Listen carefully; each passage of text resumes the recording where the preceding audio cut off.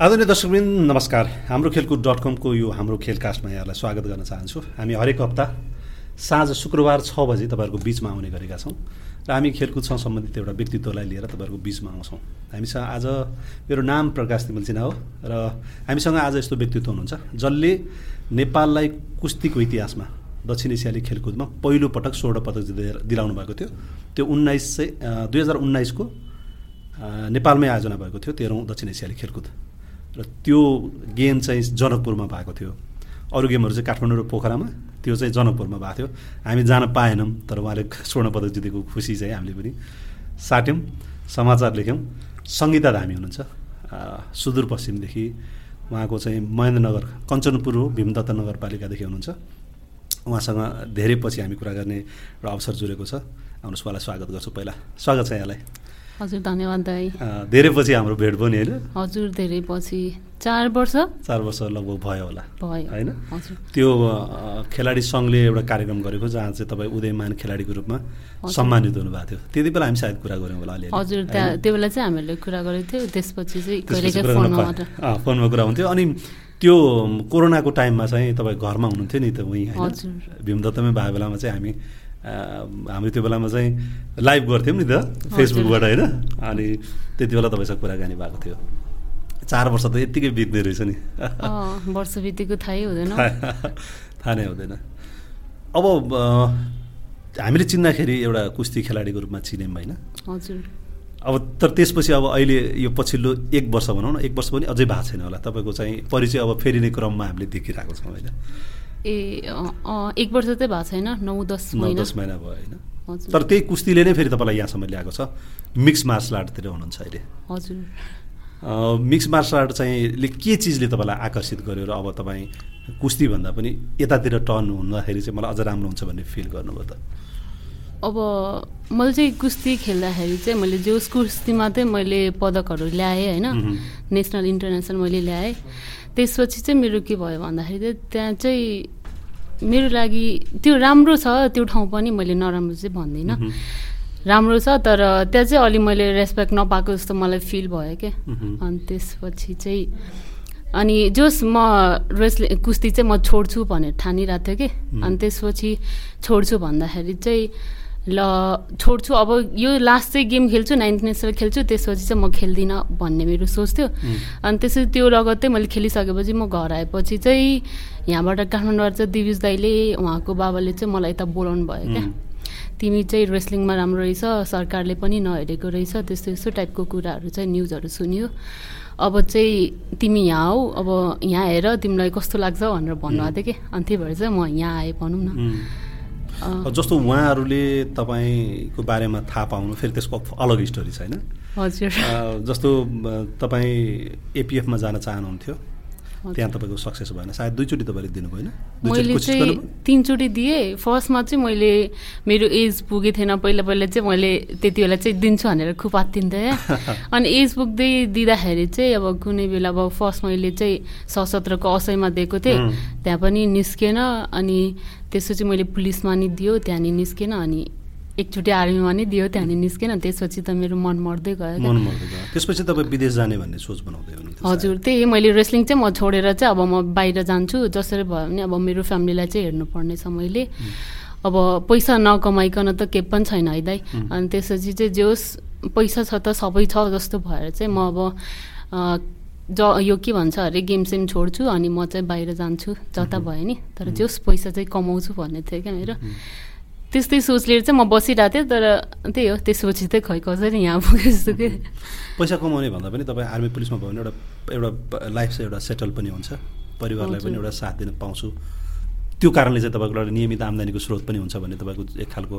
सुरुदेखिको सोच हामीसँग भन्दाखेरि पनि त्यही भन्नुहुन्थ्यो तपाईँले? मैले त्यही हो दाइ, मेरो चाहिँ म सानो हुँदाखेरि जुन बेलादेखि मलाई याद आयो नि त्यो बेलादेखि चाहिँ म चाहिँ त्यही फोर्सतिर चाहिँ जान चाहन्थेँ क्या। अब त्यसको पनि छुट्टै कहानी छ, म चाहिँ त्यतिर किन जान चाहन्थेँ भनेर। मेरो मम्मीको पनि अब सरकारी जागिर भयो भने चाहिँ पछि बुढेसकालसम्म पनि तेरो लागि राम्रो हुन्छ भन्ने मम्मीको एउटा सोच। अनि अर्को कुरा चाहिँ म अब फोर्सतिर लायो भने चाहिँ मैले अब किनभने त्यहाँ त अलि पावर टाइपको हुन्छ नि त अब सरकारको त्यो अनि मैले चाहिँ अलि हुन्छ नि म त्योतिर गएँ भने चाहिँ मैले मेरो बाउलाई पनि केही भन्न सक्छु अब त्यहाँतिर अब जागिरे भइसकेपछि त यताउता सरुवा हुन्छ के हुन्छ नि त यताउतामा पुग्यो भने कहिले बाउको उता पुऱ्यो भने चाहिँ बाउको ठाउँमा चाहिँ म पुग्यो भने चाहिँ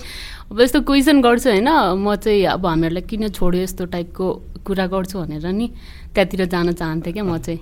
त्यो सपना चाहिँ पुरा भएन तपाईँको हजुर बुवासँगलाई चाहिँ त्यसपछि पनि भेट्नु भएको छैन तपाईँले अहिलेसम्म त्यो बेला भेटै भएको छैन भनौँ न बहिनी जुन बेलादेखि पेटमा थियो त्यो बेलादेखि चाहिँ कुरै भएको छैन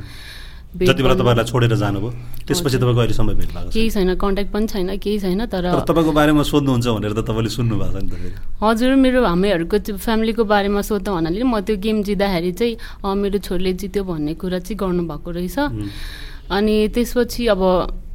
अब जितेपछि मात्र छोरी भन्नु पनि त भएन नि दाइ अब मैले अब जुन बेला हामी कस्तो कन्डिसनमा थियो त्यो बेला उहाँले हामीलाई छोरी ल मेरो श्रीमती भनेर हेरेको भए त हुन्थ्यो नि हुन त अहिले पनि कहाँ हेरेको छ र त्यही पनि हुन्छ नि कहिले काहीँ फोन गर्नु के छ खबर भनेर सोध्नु नि हामीले फोन गर्दा त नउठाउने मान्छे मतलब एकदम रिस छ बुवासँग चाहिँ रिस भन्नाले पनि एकातिर चाहिँ हजुर रिस पनि छ किनभने हामीलाई त्यस्तो सानो उसमा चाहिँ छोडेर जानुभयो अनि हामी त ल ठिकै थियो दाइ अब हामी त यस्तै छ तर मम्मीको लागि चाहिँ अब कसै केटी मान्छेहरूले बिहे गरेर जान्छ भनेपछि चाहिँ ऊ आफ्नो श्रीमानको लागि भनेर मात्र जान्छ क्या सबै कुरा छोडेर हजुर कस्तो अब आफ्नो श्रीमानको लागि भनेर आफ्नो घर छोड्छ सबै कुरा छोड्छ तर श्रीमानले नै छोड्यो भने त कस्तो फिल होला त्यो के कुरा त्यो कारणले मम्मीको कारणले पनि तपाईँलाई बढी चित्त दुखाइ चाहिँ हजुर कस्तो आफूलाई कस्तो स्ट्रङ बनाउन खोज्छु यो कुराले हुँदैन तर तपाईँ त स्ट्रङै हुनुहुन्छ नि त होइन छैन दाइ तर बाहिरी देखावटी मात्र म स्ट्रङ भएको जस्तो हो क्या भित्रदेखि त यति मरिसकेको छु नि त्यो त म कसैले बताउनु पनि सक्दिनँ क्या आफ्नो फ्यामिलीलाई कस्तो कन्डिसनमा देख्दाखेरि हुन्छ नि मम्मीले चाहिँ पहिलादेखि नै अब म सुखमा छोरीहरूले मलाई पाल्छ तपाईँहरूसँग एउटा सपना जोडिएको छ हजुर त्यो पनि एउटा नि भएन कि तर एउटा चाहिँ भएको छ जे होस् मेरो कारणले चाहिँ अलिकति मम्मीलाई चाहिँ ए उसको छोरी हो भनेर त्यो गर्न पाउँदा चाहिँ खुसी हुनु भएको तर हुन्छ नि अब जस्तो मम्मीले सोचेको छ त्यस्तो चाहिँ भएको छैन हुन्छ नि आफ्नै घर होस् आफ्नै जमिन होस् घर होस् सबै कुरा लाउन खाउन अलिक ठिक्कको पुगोस् त्यस्तो धनी पनि होइन तर जोस हुन्छ नि अलिक पुगोस् भनेर परिवार चल्नको लागि होस् भनेर हजुर त्यो सपना तपाईँको एक दिन त पुरा हुन्छ होला आशा गरौँ हुन्छ तर अहिले मेहनत गरिरहेको छु हेरौँ न पछि गएर कसो पुरा नहोला र अब तपाईँ जसरी पुलिस आर्मीमा तपाईँको भएन बुवासँगको एउटा खालको चित्त दुखाइ तपाईँको रहिरह्यो तर अनि त्यसपछि तपाईँ अब त्यो म्यादी एउटा इलेक्सनको टाइममा म्यादी प्रहरी खुलेको हुन्छ त्यहाँ जानुभयो हजुर होइन त्यो पनि भनौँ न अलिकति घरमा पनि खर्च होस् भनेर पनि हो आफूसँग त्यो समय पनि तपाईँसँग खाली नै थियो होला सायद होइन हजुर त्यो बेला चाहिँ म ठ्याक्क खेलेर आएपछि त्यो समय चाहिँ खाली नै थियो तर मेरो एउटा साथी छ होइन मसँगै कलेज पढ्ने मेरो साथी ज्योति भन्ने म चाहिँ त्यो म्यादी साथीतिर चाहिँ म जाँदिनँ किनभने मान्छेहरूले के भन्छ म त्यस्तो आर्मी पुलिसहरूमा दिँदाखेरि चाहिँ अहिलेसम्म भएन तर अब म्यादीमा दिँदाखेरि चाहिँ मान्छेहरूले ल हेर न अब त्यस्तोमा नभएर मान्छे अहिले म्यादीमा भएको छ भन्ने कुरा काट्छ किनभने त्यस्तो खेलेर जितेर पनि म्यादीतिर गयो भन्ने एउटा मान्छेहरूको सोच हुन्छ त किनभने ल त्यस्तो नाम चलाएछ मान्छे म्यादीमा गएको छ भन्ने हुन्छ नि त तर त्यस्तो म सुन्न नपरोस् भनेर चाहिँ मैले जाँदिनँ भनेर भनेको थिएँ मेरो साथीले फोर्स गरेर फर्म मात्र भरौँ न त्यसपछि हेरौँ के हुन्छ भनेर भनेको थियो क्या अनि त्यसै ल ठिकै छ तैँले भनिस् म ल दिन्छु भनेर तर मेन इच्छा चाहिँ उसको थियो क्या म्यादीमा जाने अनि त्यसपछि उसले भनेपछि चाहिँ म गयो तर बिचरा उसको नाम चाहिँ निस्केन मेरो चाहिँ निस्क्यो क्या म्यादीमा पनि तर साँच्चै त त्यस्तै हुँदो रहेछ जुन कुरा हामीले मनैदेखि लिएर हुन्छ त्यो कुरा चाहिँ तपाईँ आफै फिल गर्नु पनि त्यो कुरा त नि मैले चाहिँ त्यो कुराहरू चाहिँ फिल गरेको छु क्या त्यही भएर आजभोलि चाहिँ म के हुन्छ भन्दाखेरि म पछि गएर यो गर्छु त्यो गर्छु भन्ने कुरा म सोच्दिनँ क्या खालि गर्दै जाने सिधै म जान्छु जे गर्छु अहिलेलाई गर्छु आजलाई गर्छु त्यसो भोलि के हुन्छ हेरौँला त्यो आफ्नो हातमा छैन त्यो कुरा हजुर त्यही भएर म त्यो पछिको लागि म भोलिको लागि सोध्छु, भोलिको लागि गर्छु भन्ने चाहिँ आज कमाउँछ आज खान्छु, भोलिको लागि म त्यस्तै सोच्दिनँ भन्ने छ क्या अहिले चाहिँ।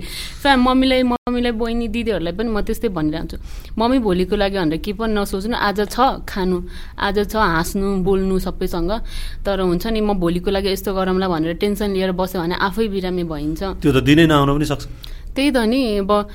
त्यस्तो के पनि नसोच्नु, जे हुन्छ हेर्दै जाम्ला नि, म छँदैछु अहिलेसम्म, म जिउँदो हुँदासम्म म छु, त्यसपछि चाहिँ बहिनी छँदैछ भन्छु क्या मैले चाहिँ। मम्मीले एकदम विश्वास गर्नुहुन्छ तपाईँहरूमाथि? त्यही मम्मीले चाहिँ आँखा बन्द गरेर विश्वास गर्नुभएको छ कि बहिनी हामीहरूमाथि चाहिँ हुन्छ नि के गर्छ यिनीहरूले अनि पछि केही समयपछि राम्रो हुन्छ भन्ने मम्मीको त्यो सोच नै छ। हुन्छ नि अब घरमा पनि त कहाँ राम्रो छ र दाइ, अहिले त बहिनी र मम्मीले छोडेर आएको 9-10 महिना भइसक्यो, कस्तो याद आएर के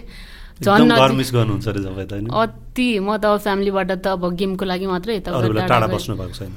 गेमको लागि भनेर 4-5 महिना 6-7 महिना त बस्यो, तर जान्छु भन्ने हुन्छ नि त, अब गेम सकेपछि फेरि गइहाल्छु भन्ने हुन्छ नि। अहिले चाहिँ के छ भन्दाखेरि ल म यहीँ बस्छु क्या हो त्यस्तो कि अब हुन त मम्मीहरूलाई पनि अब यहीँ ल्याउने सोचमा छु म चाहिँ, किनभने आफूभन्दा टाढा त मम्मीहरूले नि अति मिस गर, म फोन गर्दै गर्दा मम्मीहरू रोइरहनुहुन्छ क्या, बहिनीले नि मलाई दिदी तँलाई धेरै मिस गरेको छु मैले,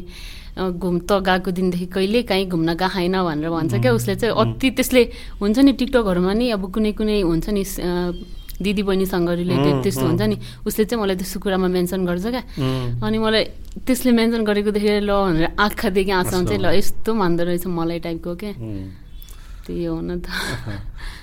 अब हामी अलिकति त्यो म्यादीको कुरा गर्दै थियौँ नि, म्यादीको साथीको भएन तपाईँको भयो? मेरो चाहिँ भयो त्यहाँ बेला चाहिँ। अनि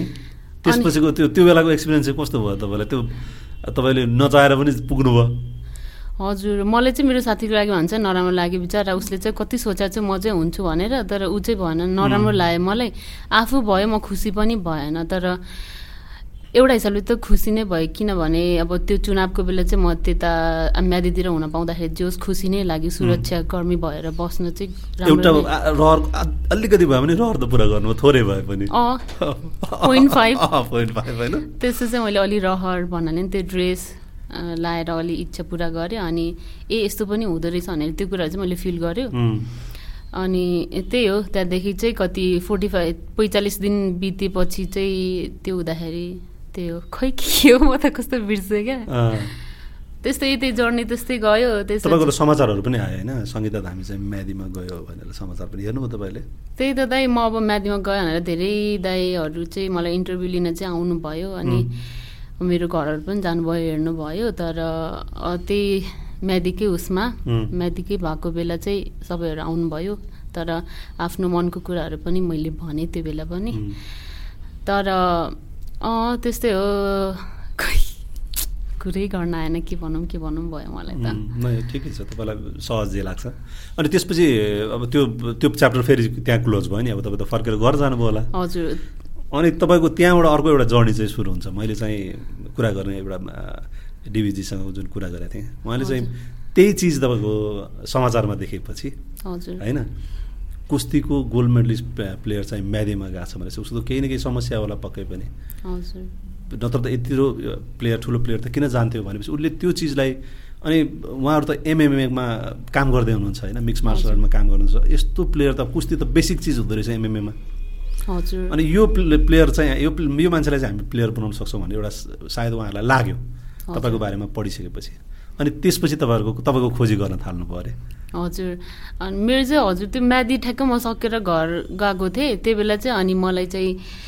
अङ्कलको फोन आउनुभयो, दिविज दाईको बाबाको फोन आउनुभयो, अनि उहाँले चाहिँ मलाई चाहिँ पहिला फेरि महेन्द्रनगरमै बस्नु भएको रे आर्मीमा हुँदाखेरि चाहिँ उतै बस्नु भएको रहेछ, त्यसपछि अलिक सजिलो भयो तपाईँको बारेमा थाहा पाउनु मलाई। हजुर, अनि करातेको गुरु विमल गुरु कि खैकोलाई चाहिँ उहाँको साथी हुनुहुँदो रहेछ, अनि त्यसपछि चाहिँ उहाँसँग मेरो नम्बरले चाहिँ मलाई कल गर्नुभएको रहेछ कि, अनि उहाँले चाहिँ मसँग तिमी यस्तो हो रे, अनि तिमी चाहिँ यता आऊ न भनेर भन्नुभयो। केही टेन्सन लिनु पर्दैन, तिमी गाडी चढ आइहाल। हजुर, त्यही भन्नुभयो, हुन्छ नि यहाँ हामी छँदैछौ, तिमी यहाँ आऊ, हेर तिमीलाई कस्तो लाग्छ, तिमी मिक्स मार्सल आर्ट एमएमए भनेर के हो थाहा छ कि छैन, एकचोटि तिमी युट्युबमा सर्च गरेर हेर, अनि तिमीलाई कस्तो लाग्छ अनि भन, अनि त्यो घरमा पनि कुरा गर भनेर भन्नुभयो। अनि मैले हेरेँ, तर मलाई त्यो के भन्दाखेरि पनि त्यो पन्च हान्नु त्यो गर्नु पनि मलाई राम्रै लाग्छ कि, राम्रै लाग्थ्यो पनि, अनि ल ठिकै छ नि त, एकचोटि म बक्सिङ खेल्छु भनेर नि म हाम्रै उता मयनगरको उसमा चाहिँ 5-6 दिन चाहिँ गयो क्या, त्यो टाइमै नमिलेर रेस्लिङ पनि खेल्नु, त्यो पनि टाइम नमिलेर चाहिँ म गएको थिएन क्या। मन चाहिँ थियो, इच्छा चाहिँ थियो कि मेरो अब कति गेमहरूमा लाग्नु, यता पनि लाग्नु उता पनि लाग्नु जस्तो भएर चाहिँ म फोकस हुँदैन फेरि 5-6 दिन मात्र गएँ बक्सिङमा चाहिँ। अनि त्यसपछि चाहिँ उहाँले चाहिँ भन्नुभयो होइन यता आउन भनेर। यसो हेर्दाखेरि चाहिँ राम्रो लाग्यो कि मलाई। अब कुटाइ त अति खाइन्छ त्यो पनि थाहा छ, मैले मम्मीलाई पनि देखाएँ, मेरो बहिनीले, म आफ्नो कुराहरू चाहिँ सबै मम्मी र बहिनीले चाहिँ सेयर गर्छु क्या। अनि त्यसपछि अनि उहाँहरूले चाहिँ मम्मीलाई देखाउँदाखेरि चाहिँ जानु पर्दैन तैँले, कस्तो कुटाइ खाएर के भयो भने के गर्नु भनेर भन्नुभयो क्या। मम्मी केही पनि हुँदैन, के हुन्छ र भनेर। फर्स्टमा त मलाई पनि जान मन थिएन, तर पछि हेर्दाखेरि चाहिँ ल ठिकै छ जानुपर्छ जस्तो पनि लाग्यो। मम्मीलाई मम्मी म जान्छु, के छैन, 1-2 महिना हेर्छु नि, त्यसरी राम्रो लाग्यो भने चाहिँ बस्छु, नलाग्यो भने चाहिँ घर आउँछु भने थिएँ। उहाँ अङ्कलले पनि त्यस्तै भन्नुभएको थियो मलाई, तिमी एकचोटि हेर, तिमी यहाँ हो 1 महिना मात्र बस, तिमीलाई कस्तो लाग्छ, यहाँको वातावरण कस्तो लाग्छ, यहाँ कस्तो लाग्छ, तिमीलाई मन लागेन भने चाहिँ तिमी गर्छ, तिमीलाई फोर्सै गर्दैन हामीहरू, तिम्रो इच्छाले गर न भन्नुभएको थियो। अनि दाइले नै त्यही भन्नुभएको थियो फोन गरेर मलाई, दिविज दाइले। अनि म चाहिँ ल हुन्छ भनेर म आएँ। अनि दाइले चाहिँ, दाइ र अङ्कलले चाहिँ फेरि रविन्द्रलाई चाहिँ, रविन्द्र चाहिँ मेरो साथी थियो क्या फेसबुकमा। रविन्द्र ढाट हजुर, एमएमए राम्रो खेलाडी हो नि एमएमए। हजुर, अब उस चाहिँ मेरो साथी थियो क्या पहिलादेखि नै। रविन्द्र चाहिँ फेसबुकमा साथी थियो, जोस् हामी चाहिँ बोलेको थिएन कहिलेकाहीँ। उसले मलाई कङ्ग्रेचुलेसन भनेर भन्थ्यो क्या मेरो गेमको बेला चाहिँ। अनि त्यो उसले पनि मसँग कुरा गरेर, अङ्कलले एकचोटि सङ्गीतासँग कुरा गर न, तिमी साथी पनि रहेछ फेसबुकमा, एकचोटि कुरा गर न उसँग, तिमीले भन्यो भने के थाहा हुन्छ कि भनेर। अनि उसले नि मलाई भन्यो यस्तो यस्तो आउन एकचोटि उ गर, ल हुन्छ भनेर म आएँ। अनि यहाँ आइसकेपछि चाहिँ दाइ अङ्कलले चाहिँ आउन जान खर्चहरू चाहिँ गर्नुभयो। तर अनि 1 महिना चाहिँ म उता रविन्द्रकै रुममा बसेँ, दाइले उतै बस्न भन, उसलाई कम्फर्टेबल पनि हुन्छ भनेर। 1 महिना चाहिँ म रविन्द्रको यहाँ बसेँ, कीर्तिपुर बसेँ। त्यसपछि चाहिँ मलाई यहाँबाट आउन अलिक गाह्रो भयो क्या, ट्रेनिङ गर्न पनि। अनि बिहान अब द पम्प जिममा चाहिँ, अब द पम्प जिममा चाहिँ हाम्रो लक एन्ड रोलको त्यो छ नि त। अनि त्यसपछि चाहिँ दाइले चाहिँ यहाँ आउँदाखेरि, म आउनुभन्दा अगाडि नै हाम्रो पम्प जिमको म्यानेजर दिदी सप्रिना दिदीलाई चाहिँ भन्नुभएको रहेछ, एउटा हाम्रो मयनगरदेखि चाहिँ सङ्गीता बहिनी छ, उसको चाहिँ यस्तो यस्तो छ, अब उसले चाहिँ यहाँ आयो भने अलि यता चाहिँ अब स्टाफको काम हुन्छ नि, के छ भने खाली छ भने चाहिँ उसलाई राख्नुपर्छ, किनभने आर्थिक अवस्था पनि कमजोर छ। अनि यहाँ आयो भने उसलाई नि सजिलो हुन्छ, आफ्नो खर्च निकाल्छ नि त भनेर। अनि सप्रिना दिदीले नि ल हुन्छ भनेर भन्नुभएको रहेछ कि। अनि म ठ्याक्कै यहाँ आउँदै 1 महिनापछि म त्यहाँ काम गर्न थालेँ। अहिले चाहिँ अब काम पनि गर्नुहुन्छ? हजुर, बिहान 6 बजेदेखि 1 बजेसम्म हुन्छ। अनि त्यसपछि चाहिँ घर गएर खानासाना खाएर अनि त्यसपछि 4 बजेदेखि हाम्रो ट्रेनिङ हुन्छ। अनि पछि चाहिँ ट्रेनिङ गर्छु। अनि पहिला चाहिँ म 4 बजेदेखि 5 बजेसम्म जुजुत्सु क्लास हुन्थ्यो, त्यो गर्थेँ। अनि 5:30 र 6:30 चाहिँ 1 घन्टा चाहिँ त्यो अरू बक्सिङ क्लासहरू हुन्थ्यो, मतलब जिमको ग्रुप क्लासहरू हुन्थ्यो, त्यो बेला चाहिँ खाली पाउँथ्यो, त्यो बेला चाहिँ म जिम गर्थेँ। अनि त्यसपछि 6:30 देखि 8सम्म चाहिँ एमएमए क्लास हुन्थ्यो कि, बेसिक क्लासहरू, अनि त्यो पनि लिन्थ्यो क्या। तर जोस् मैले ओमेगा फाइट खेलेपछि चाहिँ जुजुत्सु क्लास मात्र गरिरहेको छु अहिले। दाइले नि अब ल गर अनि रेस्ट गर भनेर भन्नुहुन्छ, राम्ररी खा, राम्ररी सुत, अनि तँलाई के पुग्दैन भन। फ्यामिलीमा नि अब दाइको घरमा अङ्कल आन्टीहरू दिदीहरूले तर तिमीलाई केही पुग्दैन भने भन न, अब तिमीलाई के चाहिरहेछ भने तिमीलाई अहिले त्यहीँ बस्नुहुन्छ तपाईँ? मैले 4-5 महिना दाइकोमा बसेँ, 4 महिना जति दाइको यहाँ बसेँ। अनि त्यस 1 महिना रविन्द्रको यहाँ बसेँ, अनि 4 महिना जति चाहिँ मैले दाइको घरमा बसेँ।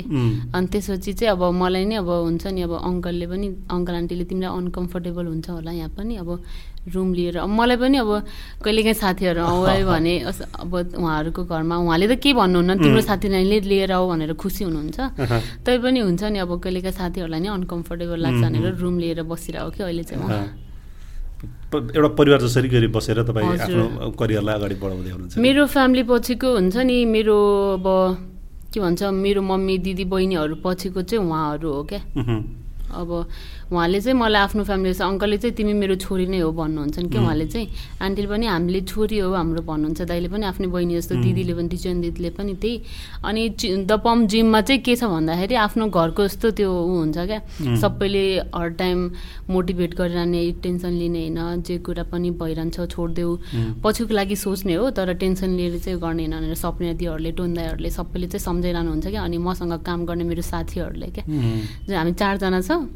इभिनिङमा 2 अनि 2 जना मर्निङमा हुन्छ उनीहरूले अति गर्छ कि मैले हिजो एउटा साथीको चाहिँ नम्बर दिएको थिएँ तपाईँलाई अनि उनीहरूले पनि अति गर्छ क्या म जुन बेला हुन्छ नि अति आफूलाई कस्तो हुन्छ नि मलाई के भयो जस्तो फिल हुन्छ नि म अति कमजोर भएको जस्तो मनैदेखि त्यो हुन्छ नि मन मरेको जस्तो फिल भयो भने चाहिँ म उनीहरूलाई भन्छु क्या मलाई यस्तो भयो हेर न त्यस्तो भन्छ अनि उनीहरूले मलाई सम्झाइरहेको हुन्छ अनि सपना दिदीहरूले पनि म्यानेजर हाम्रो जिमको दिदी हेर्नु न आज मलाई यस्तो भयो भनेर भन नि हेर भनेर अति सम्झाउनुहुन्छ क्या दाइले पनि अब फ्यामिली पनि सबैले सम्झाउँछ हुन्छ नि मलाई एउटा यता आएर पनि एउटा फ्यामिली मिल्यो जस्तो भएको छ त्यस्तो घरको त्यति धेरै याद आउँदैन आउँछ नआउने होइन तर हुन्छ नि यहाँ पनि आफ्नो फ्यामिलीको जस्तै व्यवहार गरेर चाहिँ त्यस्तो साह्रो चाहिँ भएको छैन भनौँ न सहयोग गर्ने मान्छे पनि त यो दुनियाँमा हुँदो रहेछ नि त त्यही यहाँ आएर थाहा भयो त्यही भएर सबैले भन्छ क्या यहाँको मान्छेहरू अरू ठाउँको जस्तो छैन तिमीलाई पर्यो भने हेर्छ तिमीलाई के भयो भने तिमी टेन्सन नलिकन ढुक्क एकअर्कालाई अति गर्ने क्या सहयोग गर्ने अगाडि बढाउन खोज्ने अरू ठाउँको भन्नाले पनि मैले धेरै जस्तो मान्छेहरू मेरो लाइफमा चाहिँ खुट्टा तान्नेहरू मात्र देखाएको थिएँ कि दाइ मेरो खुट्टा मात्र तान्ने मेरो नराम्रो कुराहरू मात्र भन्ने यहाँ त्यहाँ भन्ने त्यस्तो कुरा सुन्दा सुन्दा म त अब एकचोटि डिप्रेसनमा पनि गएको मैले औषध पनि खाएको त्यो त होइन अब हुन्छ नि मलाई त्यो 19 नेसनलभन्दा अगाडि के दाइ म त्यस्तै पहिलादेखि नै म त्यस्तै थिएँ क्या म ओभर थिङ्क धेरै गर्छु क्या म सानो कुरा अति चित्त दुख्छ मलाई कसैले जोडले बोलिहाल्यो भने पनि ल आज मलाई किन यस्तो जोडले बोलेन त्यो सोच्दै आफै हुने क्या आफै रुन आउने मलाई त्यस्तो हुन्छ क्या अनि त्यस्तो भएर चाहिँ म अति सोच्छु झन् मेरो फ्युचरको बारेमा आफ्नो फ्यामिलीको बारेमा त म सोचेर झन् कस्तो हुन्छ होला झन् कमजोर हुने भयो नि त्यसले अति अनि त्यो त छ त्यसपछि म गेममा पनि मान्छेहरूले मेरो खुट्टा तान्न खोजिरहेछ मेरो बारेमा नराम्रो भनिरहेछ भने त झन् म अति गाह्रो हुन्छ नि त दाइ त्यही भएर चाहिँ म त्यो एक टाइम थियो जुन बेला म डिप्रेसनमा गएँ कि हुन्छ नि मलाई केही मन नलाग्ने अँध्यारो रुममा मात्र बसिरहने मम्मीले पनि अति टेन्सन लिएर हुन्छ नि त्यो उठ्ने बित्तिकै रिङ्गाटा लाग्ने कि दाइ आँखामा अँध्यारो आउने कि त्यस्तो भएको थियो 19 नेसनलभन्दा अगाडि अनि चेकअप गराउँदाखेरि पनि अनि त्यस्तो भएर औषधि खाएँ मैले होइन रुममै बसिरहेको थिएँ कहिलेकाहीँ ट्रेनिङ जान्थेँ तर अब मेरो पनि इच्छा थियो दाइ म एसियन गेम खेल्ने मेरो पनि इच्छा थियो तर मैले चाहिँ खेल्न पाइनँ तर ठिकै छ मलाई त्यस्तो गुनासो पनि छैन कसैप्रति मैले आफैले छोड्या हो हुन त तर अनि त्यहाँ बेला चाहिँ तपाईँ ट्रेनिङ नै जोइन गर्नु भएन मैले त्यो 19 नेसनल खेल्नुभन्दा अगाडि मैले ट्रेनिङ गरेँ तर त्यस्तो साह्रो गरिनँ क्या हुन्छ नि एक दिन जान्थेँ आफूलाई अति विक फिल हुन्थ्यो अनि म घरमै बस्थेँ क्या मनै नपर्ने मान्छेहरूको ठाउँमा भिडमा मनै नपर्ने क्या अनि म रुममा मात्र बसिरहेको त्यही खाना पनि नखाने त्यो कस्तो हुने क्या आफैलाई अनि म आज म ट्रेनिङ जान्छु भनेर उठ्न खोज्ने त्यो रिङ्गाडा लगाएर ढल्ने क्या म त्यस्तो हुन्थ्यो मलाई अनि म त्यस्तो गर्दा म चाहिँ गुरुलाई के भने भन्दाखेरि गेम आउनुभन्दा अगाडि 1-2 हप्ता अगाडिदेखि त म उठ्नै नसक्ने रुम सुते कि दाइ उठ्नै नसक्ने भएर कि होइन म अनि गुरुलाई चाहिँ म चाहिँ जाँदिनँ हाम्रो अब राजेन्द्र गुरु उहाँले पनि मलाई अति हेल्प गर्नुभयो तर अब स्वास्थ्य अवस्था ठिक नभएपछि त कसरी जाने भन्ने त्यही अब उहाँले पनि साथीहरूले पनि हेल्प गरेकै हो तर त्यस्तै हो ठिकै छ तर अनि कुरा चाहिँ आयो म चाहिँ त्यो बेला गुरु म चाहिँ अब जाँदिनँ किनभने म सकिरहेको पनि छैन बोल्न पनि सक्ने स्थितिमा थिएन मैले चाहिँ मम्मीलाई भन्न लाग्यो मम्मी म चाहिँ जाँदिनँ मम्मीले पनि त सकिरहेको छस् भने नजा आफ्नो स्वास्थ्यभन्दा ठुलो चाहिँ अरू केही पनि छैन तँलाई के भयो भने हामीलाई के हुन्छ झन् छोडिदेऊ भनेर भन्नुभयो बरु अर्कोचोटि खेलाउलिस् केही छैन अनि ल हुन्छ भनेर म सुतिरहेको थिएँ अनि गुरुहरू नि मलाई भेट्न आउनुभयो गेम साथीहरू सबै गइरहेको थियो 2 दिनपछि अनि साथी अनि गुरुहरू मलाई भेट्न आउनुभयो अनि गुरुले चाहिँ अब तिमीलाई त्यस्तो छैन भने चाहिँ ठिकै छ बस तर जे होस् जहाँसम्म हुन्छ जाने कोसिस गर किनभने मलाई सबैले धेरै नराम्रो कुरा गरिरहेको थियो कि सङ्गीताले हार्छ भन्ने डरले चाहिँ ऊ आइरहेन गेम खेल्न भनेर मेरो कुरा काटिराखेँ किनभने एकचोटि भएको थियो नि दाइ के भन्छ अरे यो एसियन गेमको सिलेक्सन एकचोटि अगाडि भएको थियो त्यसपछि क्यान्सल भएको थियो नि त हो त्यो बेला चाहिँ म यतै आएको थियो कि काठमाडौँ सिलेक्सनको लागि आएको थियो अनि त्यो बेला चाहिँ म सिलेक्सनमा परेको थिएन कि दाइ त्यो बेला पनि म बिरामी नै थिएँ त्यही पनि आएको थिएँ कि अनि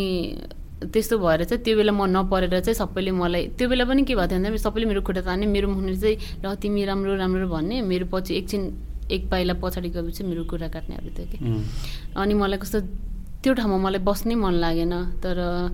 अनि त्यो बेला चाहिँ अति चित्त दुख्यो क्या मलाई म यति रोएँ त्यो बेला फर्स्टचोटि मेरो लाइफको फर्स्टचोटि होला जुन मैले गेममा जेस परेन भनौँ न गेममा जितेन परेन त्यस्तो टाइपको क्या त्यो बेला सिलेक्सनमा परिनँ त्यसपछि जाँदाखेरि चाहिँ त्यो गेम क्यान्सल भयो अब पछि फेरि सिलेक्सन हुन्छ भनेर म खुसी भएँ होइन खुसी भएँ त्यसपछि 9th नेसनल खेलेँ होइन अनि त्यो बेला बिरामी भयो तर ल ठिकै छ भनेर मम्मीले चाहिँ के अब तँलाई हेराउनुपर्छ सायद केही त लागेको छैन ल हुन्छ भनेर भोलि साथीहरू गइरहेको थियो अनि हामीहरू चाहिँ मामा घर गएँ मामा घरमा चाहिँ त्यस्तो दामी चाक्रीहरू थियो क्या अनि उहाँ गएर चाहिँ अलि हेरायो अनि उहाँले चाहिँ उसलाई के त्यस्तो पनि लार रहेछ भनेर त्यस्तो गराएपछि अलि मलाई सन्चो भएको जस्तो पनि फिल भयो अनि मैले चाहिँ राति 10 बजी गुरुलाई फोन गरेर गुरु भोलि म पनि जान्छु गेम खेल्न भनेर यसरी मात्र भने क्या अलि आफूलाई एनर्जी आएको जस्तो अनि गुरु जस्तो भयो भने हारे पनि जित्यो भने ठिकै छ तर म चाहिँ गेम खेल्न चाहिँ जान्छु भनेर भने ल हुन्छ भने अनि म चाहिँ गएँ अनि गएपछि चाहिँ त्यहाँ पनि त्यस्तै मलाई मान्छेहरूको सामु बस्नै मन नलाग्ने क्या बस्नै मन नलाग्ने त्यो बेला पनि ज्वरो पनि आएको थियो मलाई अनि बस्नै मन नलाग्ने ल होस् भनेर म रुममै सुतेर ठ्याक्क गेमको बेला मात्र हामी गयो कि अनि विनको बेला पनि अब सबै हुन्छ नि मेरै वेटमा सबैलाई ठेलिराख क्या मेरै वेटमा सबैलाई किनभने अब धेरै वेट भयो भने धेरै मान्छेहरू भन्छ नकआउट सिस्टम हुन्छ नि त अब एउटा हुन्छ अनि त्यसपछि हार्नेहरू जान्छ नि त आउट हुन्छ त्यस्तो गरेर मलाई यति धेरै मेरो वेटमा यति धेरै मान्छेहरू राखेँ नि दाइ मैले पनि ल ठिकै छ अब जे अब मैले ट्रेनिङ पनि धेरै गरेको छैन गर्न त गरेकै हो तर त्यस्तो पनि गरेको छैन म बिरामी पनि छु हारे पनि ठिकै छ अब चित्त त दुख्छ तर पनि ठिकै छ भनेर गएँ म खेलेँ फर्स्ट दिनमै म जितेँ अर्को दिन पनि जितेँ अनि फाइनल म्याच मेरो आउँदाखेरि चाहिँ अत्तिकै मान्छेहरू अनि त्यो बेला चाहिँ त्यो हुन्छ नि सङ्गीता हार्छ स्योर हार्छ भनेर सबैको उ थियो क्या सङ्गीता स्योर हार्छ यसको चाहिँ हुन्छ नि सबैले त्यो थियो कि ल सङ्गीताले हार्छ भन्ने तर लास्टमा म हारिनँ मैले चाहिँ आफ्नो पोइन्टहरू बनाएर पोइन्टहरू बढी गरेर लास्टमा बाइफल गरेर म जिता थिएँ कि उसलाई चाहिँ मेरो अपोनेन्टलाई चाहिँ मैले एउटा पोइन्ट पनि दिएको थिएन क्या त्यसो गरेर म जितेँ होइन दाइ त्यो बेला यस्तो खुसी भयो गुरुको पनि मुहारमा हुन्छ नि एउटा हाँसोटा गुरुलाई पनि हाम्रो राजेन्द्र गुरुलाई पनि नराम्रो भनेको थियो त्यो खेलेर अनि त्यसपछि उहाँको पनि अलि खुसी लाग्यो होइन अनि त्यसपछि म जितेँ है त्यसपछि के भन्छ होइन मलाई सङ्गीताले त औषधि खाएर सुई लाएर के त्यो पावर बढाउने के खाएर जित्यो अरे कि त्यसपछि आएर त्यस्तो कुरा गर्छ मान्छेहरू अनि कहाँ आफ्नो बारेमा नराम्रो सुन्दा राम्रो लाग्छ झन् म बिरामी भएर सुतेर उठेर आएको मान्छे बदामहरू त्यो दुधहरू पनि नखाएको मान्छे हो क्या मैले जित्दाखेरि चाहिँ हार्छ भन्ने उनीहरूलाई स्योर थियो नि त अनि म जित्दाखेरि चाहिँ सङ्गीताले सुई लाओ सङ्गीताले त औषधि खाओ प्रोटिन खाओ के खाओ त्यही भएर जित्यो अरे लाइफमा अहिलेसम्म मैले प्रोटिन भन्ने कुरा खाएकै छैन अरू यो बदाम सदाम भन्ने कुराहरू त म खान्थेँ नखाने होइन तर अल्छी लाउँथ्यो क्या मलाई चपाउनलाई अल्छी लाएर म खान्थेन क्या दुध पनि गनाउँछ भनेर म खान्थेन बाहिरको कुरा खाने मान्छे हो क्या खासमा म चाहिँ अनि मान्छेहरूले त्यस्तो भन्दाखेरि आफ्नै बारेमा त्यस्तो भन्दा कहाँ राम्रो लाग्छ त के भन्छ सुई लाएर कस्तो के भन्नु मान्छेहरू राम्रो गर्दा नि सुख छैन नराम्रो गर्दा त झन् केही कुरा गरौँ होइन नराम्रो गर्दा खेल्न सक्दैन भने त्यसै डिमोटिभेट भयो त्यही त खेल्न खोज्यो जित्यो अनि त्यहाँ पनि तपाईँलाई समस्या अनि त्यहाँ भन्दाखेरि चाहिँ मलाई यस्तो रिस उठाएको थियो नि म दाइ यस्तो कन्ट्रोल गरेँ आफूलाई मैले त्यो नखेल्दाखेरि चाहिँ हार्छ भन्ने डरले चाहिँ खेलेन भनेर भन्ने अहिले आएर म जित्दाखेरि चाहिँ त्यस्तो भन्ने भयो म एकछिन त झगडा गरौँ जस्तो पनि भएको थियो तर मलाई के मुख बिगार्नु भनेर मैले त्यस्तो पनि गरेन मनैमा लिएर बसिराखेँ होइन तर एउटा राम्रो खेलाडीलाई सबैले टार्गेट गर्दछ भन्ने कुरा पनि त हो नि त फेरि त्यही मैले पनि त्यसो हुन मान्छेहरूले त्यही पनि भन्छ जो मान्छे राम्रो अगाडि बढेको कसैले तिम्रो खुट्टा तान्छ भने यो बुझ कि तिम्रो प्रगति भइरहेछ त्यही भएर खुट्टा तानिरहेछ भन्ने पनि एउटा हो नि के भन्छ अरे हो त्यो त एकदम मतलब चलेकै कुरा हो नि त मतलब स्थापित कुरा भन्छ नि तपाईँ यदि सक्सेस हुनुभयो भने तपाईँको रिस्क गर्ने पनि ज्यादा हुन्छन् तर त्यो कुरालाई चाहिँ तपाईँले कसरी लिनुहुन्छ भन्ने कुरा हुन्छ तपाईँ त्यसमा बढी ओभर रियाक्ट हुनुभयो तपाईँ त्यसमा बढी चिन्तित हुनुभयो आफू नै बढी सोच्न थाल्नुभयो भने त तपाईँ आफ्नो फोकस तपाईँको काममा त भएन नि त होइन त्यो कारण सायद तपाईँले चाहिँ कुस्ती छोड्नु होला सायद धेरै सोचेर मैले त्यही धेरै सोचेर नै मैले छोडे हो मैले खुट्टा तान्ने मान्छेहरू तान्दै रहन्छ तर म चाहिँ अगाडि बढ्छु भनेर मैले सोचेको भए चाहिँ मैले छोड्थेन होला तर मलाई चाहिँ त्यस्तो भएन कि किनभने म त्यो सिचुएसनमा थिएँ नि त दाइ जुन म जति जे गर्दा नि मान्छेहरूले मलाई नराम्रो भनेर गर्ने एउटा मान्छे नै थिएन मलाई राम्रो भन्ने अनि मैले के भनेर त्यहाँ बस्नु त जस्तो भयो कि तपाईँ अब त्यो खेलमा फर्किने सोचमै हुनुहुन्न अब होइन मैले एसियन गेम पनि खेल्छु भन्ने सोच थियो हो, तर पछि यहाँ आएपछि चाहिँ अलि मन मर्दै गयो क्या, किनभने मलाई एमएमए खेल्न नै अलि राम्रो लाग्यो। किनभने क्याम्प तपाईँलाई अनि कल भएन क्याम्प चाहिँ एसियन गेमको? होइन, मलाई चाहिँ थाहा थियो मलाई सिलेक्सन आउँदैछ भनेर दाइ, तर यस्तो हुन्छ नि त अब मलाई कसले भन्दो रहेछ भन्ने कुरा हो नि त। ए ओके, तपाईँ सेलेक्सनमै जानु भएन त्यसो भए त? भोलि सिलेक्सन छ भनेको दिन चाहिँ मलाई भने त राति। ए थाहा नै भएन तपाईँलाई? ढिला थाहा भयो? तर म जान्थेँ होला पनि नजान्थेँ होला पनि, त्यो आफ्नो ठाउँमा छ, तर मैले चाहिँ ढिला त्यो पाएँ क्या, थाहा पाएँ। अनि त्यही पनि मेरो साथीलाई भनेर रहेछ कि भोलि सिलेक्सन छ उसलाई चाहिँ भन भनेर। तर तपाईँ उही महेन्द्रनगरमा हुँदाखेरि म यहीँ थिएँ, अनि साथीले चाहिँ यस्तो यस्तो भोलि सिलेक्सन छ 8 बजेदेखि कि कति बजेदेखि, अनि त चाहिँ जाए राति भन्छ फेरि। मैले भने होस्, अहिलेसम्म मेरो प्र्याक्टिस नै भएन रेस्लिङको, मैले एमएमए गरिरहेको छु, होस् अब त्यहाँ गएर फेरि हार्यो भने म के थाहा सिलेक्सनमा परेन भने फेरि मलाई नै फेरि मान्छेहरूले नराम्रो भन्छ दाइ, ल बिचरा फेरि ऊ भयो यसो भयो भने कुरा काट्ने मान्छेहरूले मौका पाउँछ। तर मैले आफूलाई हार्छु भन्ने त मैले ऊ गरेको छैन, तर पनि हुन्छ नि। भनेको तपाईँ अहिले खेल्नु भएको छैन, तर त्यसको मतलब तपाईँले छोडिहाल्नु भएको पनि होइन नि त, कुनै बेला फेरि खेल्न सक्नुहुन्छ नि त? म खेल्छु फेरि, के अरे 13 साउथ एसियन खेलेँ, अब 14मा चाहिँ खेल्छु। अनि छोड्नु पर्ने के छ र तपाईँले? होइन छैन, चटक्कै छोडेको छैन, माया त लाग्छ मलाई उता पनि, मैले त्यस्तो गरिरहेको हुन्छ। अहिले म जुन मेरो रेस्लिङ सुजहरू छ म त्यही बक्सिङमा लगाइरहेको छु। हजुर, माया लाएरै नभए त बक्सिङमा चाहिँ अर्कै सुज हुन्छ। तर फेरि फर्किनुहुन्छ कुनै बेलामा त्यो समय आएपछि? फर्किन्छु, मेरो मन लाग्यो। अब जस्तो तपाईँको ट्रायल हुने भयो त एमएमएमा, तपाईँलाई चाहिँ अब ट्रायल त गर्नु पऱ्यो, यो सक्छ कि सक्दैन। कुस्ती चाहिँ तपाईँको बेसिक एमएमएमा चाहिँ कुस्ती भयो भने अझ राम्रो, धेरै कुराहरू त्यसमा मिल्दोजुल्दो हुन्छ होइन? तपाईँको त पन्च पनि होला, त्यहाँ त किक पनि होला, अनि लक पनि हुन्छ होइन, अनेक खालको तपाईँको टेक्निक लगाउनु पर्ने हुन्छ। तपाईँलाई ट्रायलमा जाँदाखेरि चाहिँ केटा मान्छेसँग तपाईँलाई ट्रायलमा पऱ्यो, तपाईँले पछार्नु भयो त्यो एकैचोटिमा? मलाई चाहिँ अब जे होस् कस्तो छ भनेर दाइले चाहिँ फर्स्टमा यहाँ आइसकेपछि म ठ्याक्कै पुग्दाखेरि त्यही दिन मैले क्लास स्टार्ट गरेको थिएँ, अनि जे होस् खेलेको थिएँ मैले आफ्नो रेस्लिङको चाहिँ एउटा टेक्निक लगाएको थिएँ क्या। अनि ल दाइले नै ल राम्रो रहेछ भन्ने सोच्नु भएको थियो क्या, त्यही हो हुन त। त्यही त तपाईँले त्यसले त एउटा इम्प्रेसन त बनाएन, यो केटीमा केही छ भन्ने त बनायो नि त। दाइ अब दिविज दाइले नि मलाई भन्नुहुन्थ्यो यो चाहिँ हेर रेस्लिङ जस्तो पनि होइन, यहाँ लात घुसी धेरै खान्छ, पन्चहरू, मुख फुट्छ, दाँत भाँचिन्छ, हात खुट्टाहरू धेरै इन्जर हुन्छ, तर त्यो डरले तिमी यहाँ बस्यो भने चाहिँ तिम्रो काम छैन।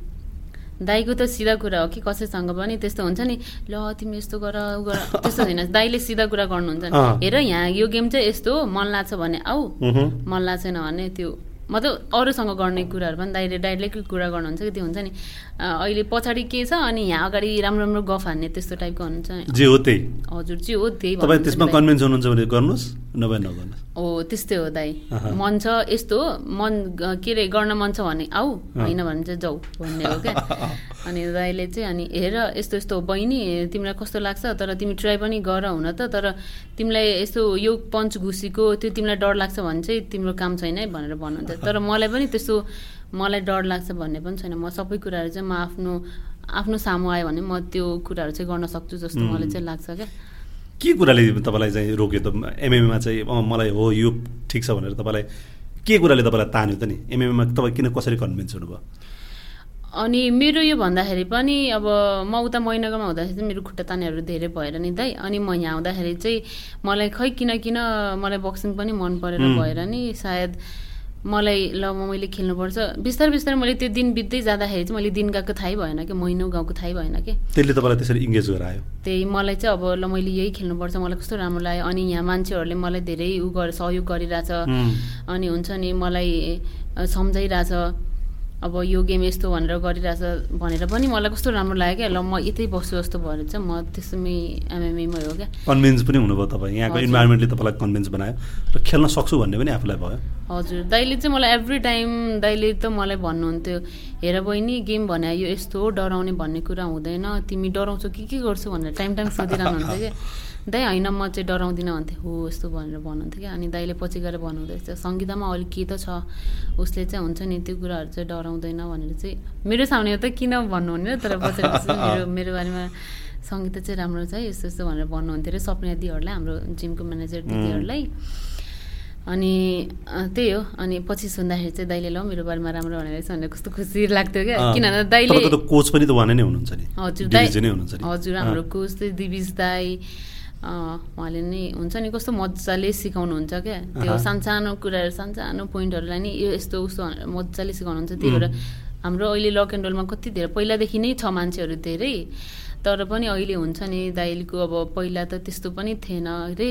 तर अब एमएमए चाहिँ नेपालमा त्यस्तो छैन नि त, त्यही भएर कसैलाई पनि थाहा छैन। जस्तो रेस्लिङ चाहिँ कसैलाई पहिला थाहा थिएन,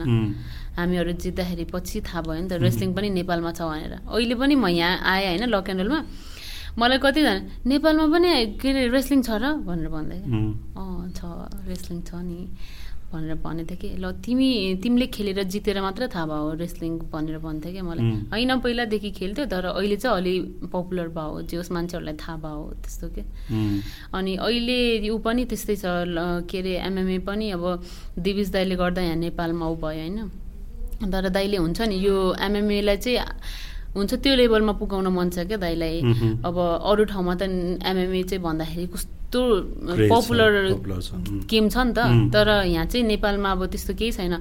अब न त सरकारको हेर्छ भन्ने पनि छैन, अब सरकारले हेरे पनि त्यही हो, त्यस्तो राम्रो हुन्छ जस्तो पनि मलाई लाग्दैन। तर हेर्नुपर्छ नहेर्नुपर्ने होइन, तर दाइले चाहिँ अहिले आफैले गरिरहनु भएको क्या। हुन्छ नि त्यहाँ भएको सबै खेलाडीहरूलाई कहाँ गरे के गरे राम्रो हुन्छ। रविन्द्रलाई नै हेर्नु न, ऊ बिचरा हुन त पहिलादेखि नै उसले कस्तो कस्तो कन्डिसनबाट यहाँ आयो होइन, अहिले आएर वान च्याम्पियनसिप खेलेर जितेर हेर्नु न अहिले कस्तो राम्रो भएको छ नि त। एमएमए छ भनेर सबैलाई थाहा भयो नि त, छ भनेर सबैलाई थाहा छ, तर पनि यस्तो छ यहाँ लक एन्ड रोलमा छ भनेर अहिले यति धेरै मान्छेहरू आएको छ नि छोड्दिन दाइ ट्रेनिङको लागि। हजुर यति धेरै दिनमै हुन्छ नि, त्यो इभिनिङमा बस्ने भाइले भन्छ क्या पहिला त्यस्तो हुन्थेन, अहिले त दिनमै 10-15 जना हुन्छ त्यो गर्न एमएमए खेल्छु भनेर भन्छ क्या उसले चाहिँ एकै दिनमा त्यो एडिसन गर्न के भनेको त्यो रिजल्टहरूले पनि रविन्द्रको जुन पर्फर्मेन्सले पनि रविन्द्रको दाइले त्यो गरेको उहरू। अनि दाइले पनि त कस्तो अब हाम्रो लक एन्ड रोलको उ छ नि त त्यो के अरे पेज छ उहाँमा अब देखिरहेको हुन्छ नि त, दाइले कस्तो मजाले सिकाउँछ बोल्ने स्टाइल। मेरै साथीहरूले मलाई कस्तो दिविज दाइले कस्तो मजाले बोल्नुहुन्छ, दाइले बोल्ने स्टाइलै हुन्छ नि कस्तो मजाको छ, दाइ कति मनपर्छ के भन्छ क्या, किनभने सिधा कुरा गर्नुहुन्छ नि त, कसैको जस्तै त्यो के अरे मसला लाएर गफ गर्ने त गर्नुहुन्न नि त। त्यो त्यसले कन्भिन्स गर्न पनि त तपाईँ यदि त्यो खेलको लागि तयार हुनुहुन्छ भने खेल्नुहुन्छ, नभए भने जानुहुन्छ होइन। त्यही त नि अब अहिले त्यो के अरे त्यसमा तेल मसला लगाएर गफ गरेर गर्नुभन्दा पछि थाहा पाउँदाखेरि त अलि ऊ हुन्छ नि त, दाइलाई त्यस्तो मन पर्दैन क्या, जे कुरा गर्नु छ सिधा फेस टु फेस गरेर मजाले गरेर भयो सक्यो। त्यसपछि खेल्ने नखेल्ने के कुरा पनि हुन्छ नि, गर्ने नगर्ने त्यो आफ्नो ठाउँमा छ भन्ने हो क्या। त्यो त तपाईँले डिसिजन लिनु पऱ्यो नि होइन, तपाईँलाई बाटो देखाइदिनेसम्म उहाँहरूको कुरा भयो नि। त्यही अब जस्तो त्यसपछि तपाईँ ट्रेनिङ गर्न सुरु गर्नुभयो, अनि त्यसको छोटो समयमा 3-4 महिनामा सायद तपाईँ फाइटमा एमएमए खेल्नुभयो तपाईँ 6 महिनापछि सायद ट्रेनिङ सुरु गरेको 6 महिनापछि 6 महिनापछि चाहिँ मैले फाइट खेलेँ, अस्ति भर्खरै खेलेँ। कति 1-1.5 महिना भयो सायद त्यस्तै होला, 1-1.5 होइन 2 महिना 3 महिना जति भयो कि त्यस्तै भयो सायद। पहिलो फाइट थियो नि तपाईँको? त्यो फर्स्ट फाइट थियो मेरो। दाइले मलाई हुन्छ नि फाइट खेलाउन भनेर फर्स्ट सुरुदेखि नै स्टार्ट गर्नुभएको थियो कि सङ्गीतालाई फाइट खेलाउनु पर्छ अरूहरूलाई पनि, तर मेरो चाहिँ फर्स्ट थियो नि त, उसलाई पनि अब कस्तो हुन्छ एमएमए भनेर गर्नु छ भनेर चाहिँ दाइले मलाई यताउता मेरो फाइटको लागि खोजिरहनु हुन्थ्यो कि उसलाई कहाँ पाउँछ के पाउँछ, कसैले पनि नखेल्ने क्या। अनि हुन त अब त्यस्तो गेम पनि थिएन, त्यही भएर पनि अब त्यो फाइट पाउँदाखेरि म पनि अति खुसी भएँ कि ल फर्स्ट फाइट खेलिरहेको छु, अलि नर्भस पनि छु अब, किनभने अब मेरो अपोनेन्ट चाहिँ अब उता बाहिर खेलेर जापान कता कता खेलेर जितेर आएको छ अरे भनेर भन्थेँ क्या। अनि मैले चाहिँ मेरो साथीहरूलाई अरूहरूलाई भन्दाखेरि तिमी पनि त त्यो रेस्लिङमा कस्तो जित्या मान्छे हो त नि, किन डराउनु पर्यो भनेर भन्थ्यो क्या मलाई। अनि दाइले नि डराउनु पर्दैन, तेरो एडभान्टेज छ त ऊ छ, तेरो रेस्लिङ छ ऊ छ भनेर भन्नुहुन्थ्यो क्या मलाई। मान्छेहरू अब बक्सिङ त्यो धेरै छ भने पनि अलि रेस्लिङले चाहिँ तिमीलाई अलि जित्ने मौका धेरै हुन्छ भनेर भन्नुहुन्छ क्या। अनि त्यसै गर्दाखेरि चाहिँ जोस गेम पनि खेलेँ, मजा आयो, तर कसम चाहिँ अति मजा आयो, फेरि कुडम जस्तो लागिरहेको थियो मलाई त गेम सकिसकेपछि पनि कस्तो मजाको क्या। तर मैले हुन्छ नि समिसनहरू पनि पाएको थिएँ होइन धेरै, किनभने मेरो फर्स्ट फाइट थियो अनि मैले चाहिँ अब समिसन हानेर चाहिँ चोक हानेर त्यो लकहरू हानेर चाहिँ मैले अहिले गर्नु छैन, किन मेरो फर्स्ट फाइट हो। फर्स्टमा चाहिँ म त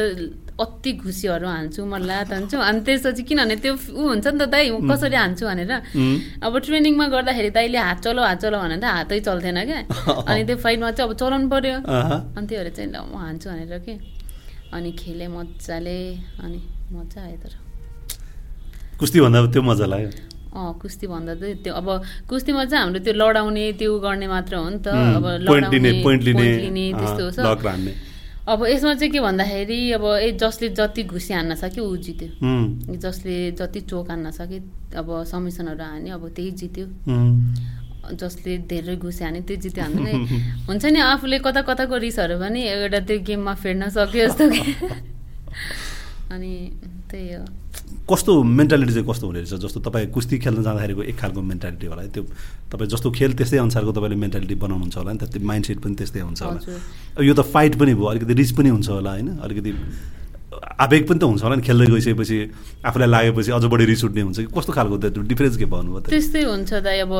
आफूले एउटा घुसी पाउँदा त कहाँ थापेर बस्छ त, अनि तैँले मलाई एउटा हानिस् अब तर दुई खान्छस् भन्ने हुन्छ त। अनि कहाँ उसलाई ल हान भनेर कसले दिन्छ त, कसैले पनि दिँदैन। अब त्यो हामी केजमा गइसकेपछि त के हो भन्दाखेरि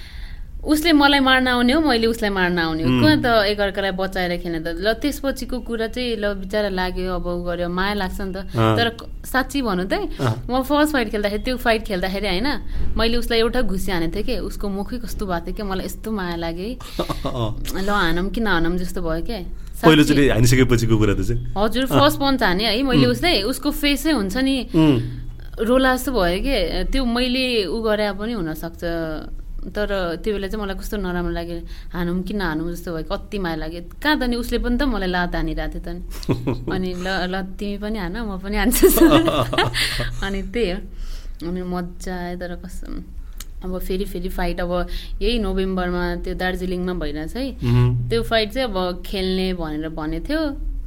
अनि के अरे उहाँ इन्डियाको अब इन्डिया भइरहेछ नि त। अनि दाइले चाहिँ मेरो लागि फर्स्ट फाइट चाहिँ मेरै लागि आई मिन मलाई भनेर गर्नुभएको रहेछ। ल हुन्छ भनेर भन्नुभएको रहेछ उताबाट। अनि को हो भनेर भन्दाखेरि सङ्गीता भन्दाखेरि नखेलाउने रे। किन? खै दाइले भने तिमी देखेर डरायो रे अस्तिको फाइटमा। अनि फर्स्ट फाइटमा त्यसरी हानेछ। अनि त्यही माथि अब अस्ति भर्खर त्यो के भन्छ अरे एनडब्ल्युसी भएको थियो नि रविन्द्रहरूको, हाम्रो ओमेगा भन्दा अगाडि एनडब्ल्युसी भएको थियो, त्यसमा चाहिँ इन्डिया र नेपालको भएको थियो नि त। त्यो बेला 6-7 जना हाम्रो खेलकुदबाटै लागेको भएको थियो नि। हजुर त्यो चाहिँ के भयो भन्दाखेरि त्यहाँ इन्डियाको कोचहरू हुनुहुन्थ्यो क्या, अनि उहाँहरूसँग नै कन्ट्याक्ट गरेको थियो नि त दाइले। अनि उनीहरूले चाहिँ त्यही हो। अनि उहाँले चाहिँ सङ्गीता रेस्लर हो भनेर भन्दाखेरि गेम सकेपछि कति दिनपछि चाहिँ ल तिमी र म गरौँ न भन्नुभएको थियो कि एउटा कोचले चाहिँ, हुन्छ भनेर गरेको थियो। अनि मैले रेस्लिङको अलि त्योहरू देखाइदिएको थिएँ कि उहाँले पनि पावर लगाएर खेल्नुभएको थियो, मैले पनि खेलेँ। तर उहाँले चाहिँ मैले 1-2 टेक्निकहरू हानेको थिएँ। अनि त्यो बेला सायद दाइले चाहिँ तिमीदेखि डराएको भनेर भन्दैन थियो, तर मलाई चाहिँ त्यस्तो केही पनि लाग्दैन। अनि हुन पनि सक्छ। अनि नखेल्ने रे। अनि बरु चाहिँ अर्को केटीसँग खेलाउने। हामी लक एन्ड रोलको पुरानो भनेर मभन्दा पुरानो चाहिँ सुस्मी हो क्या, सुस्मी राई। अनि उसँग चाहिँ खेलाउने रे के। अनि सुस्मी चाहिँ खेल्ने भएको छ अहिले नोभेम्बरमा दार्जिलिङमा। अनि म चाहिँ एनडब्ल्युसी 2 डिसेम्बरमा भइरहेछ। त्यो बेला चाहिँ तेरो लागि फाइटको लागि कोही खोज्नुपर्छ भनेर भनिदिन्थ्यो दाइले। अब कहाँ हुँदैछ त्यो चाहिँ? यतै होला सायद, नेपालमै हुन्छ। हजुर त्यो भने अझ ठुलो खालको फाइट हुन्छ त्यो चाहिँ। अब फाइट कस्तो पाउँछ? त्यही तेरो टक्करको खोज्नुपर्छ भनेर भन्दैन थियो दाइले। तर अब हेरौँ पाउँछ कि पाउँदैन, तर पायो भने पनि कस्तो पाउँछ हेरौँ। त्यो म पनि अति वेटमा छु, किनभने एउटा फाइट खेल्यो तर अब मलाई फेरि खेल्नु छ जस्तो भइरहेको क्या। किनभने हामीले ट्रेनिङ गऱ्यो होइन, तर खेल्न पाएन भने पनि हुँदैन कि। हजुर अब हामी कहाँसम्म पुगेछ, के भइरहेछ, हाम्रो त्यो ट्रेनिङ कस्तो भइरहेछ भन्ने पनि देखाउन सकिँदैन नि त। हाम्रो 2-3 महिना 3-4 महिनामा फाइट भइराख्यो भने चाहिँ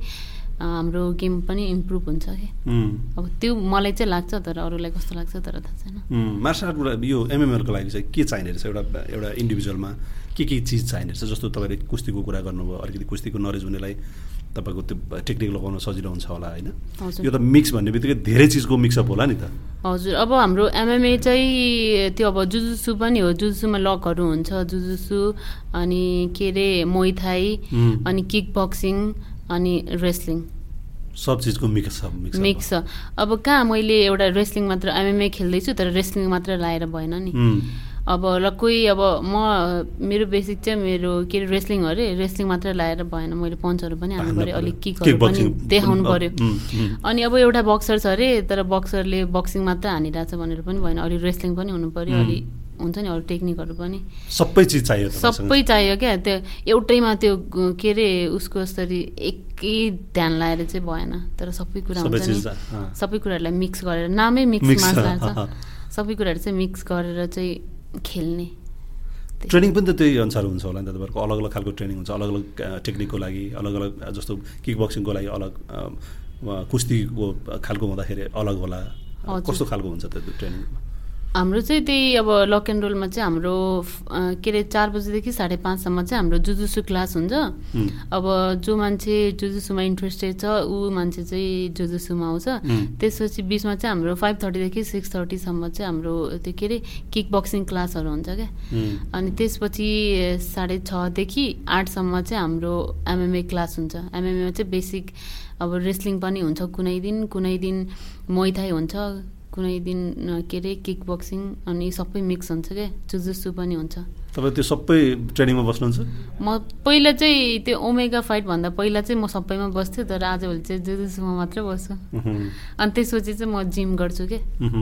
अलि पावर बढाउनु पर्यो भनेर। आफूलाई फिल हुन्छ पहिलाभन्दा अझै स्ट्रङ भयो भन्ने फिल आउँछ त्यो?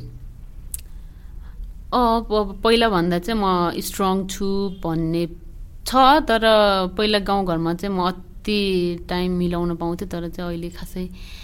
ऊ भएको छैन जस्तो लाग्छ क्या। किनभने अब पहिला मेरो कलेज हुन्छ, कलेजबाट घर जान्थेँ, अनि त्यसरी रेस्लिङ गर्थेँ, बिहान म जिम गर्थेँ, त्यस्तो हुन्थ्यो नि त। तर आजभोलि तर त्यस्तो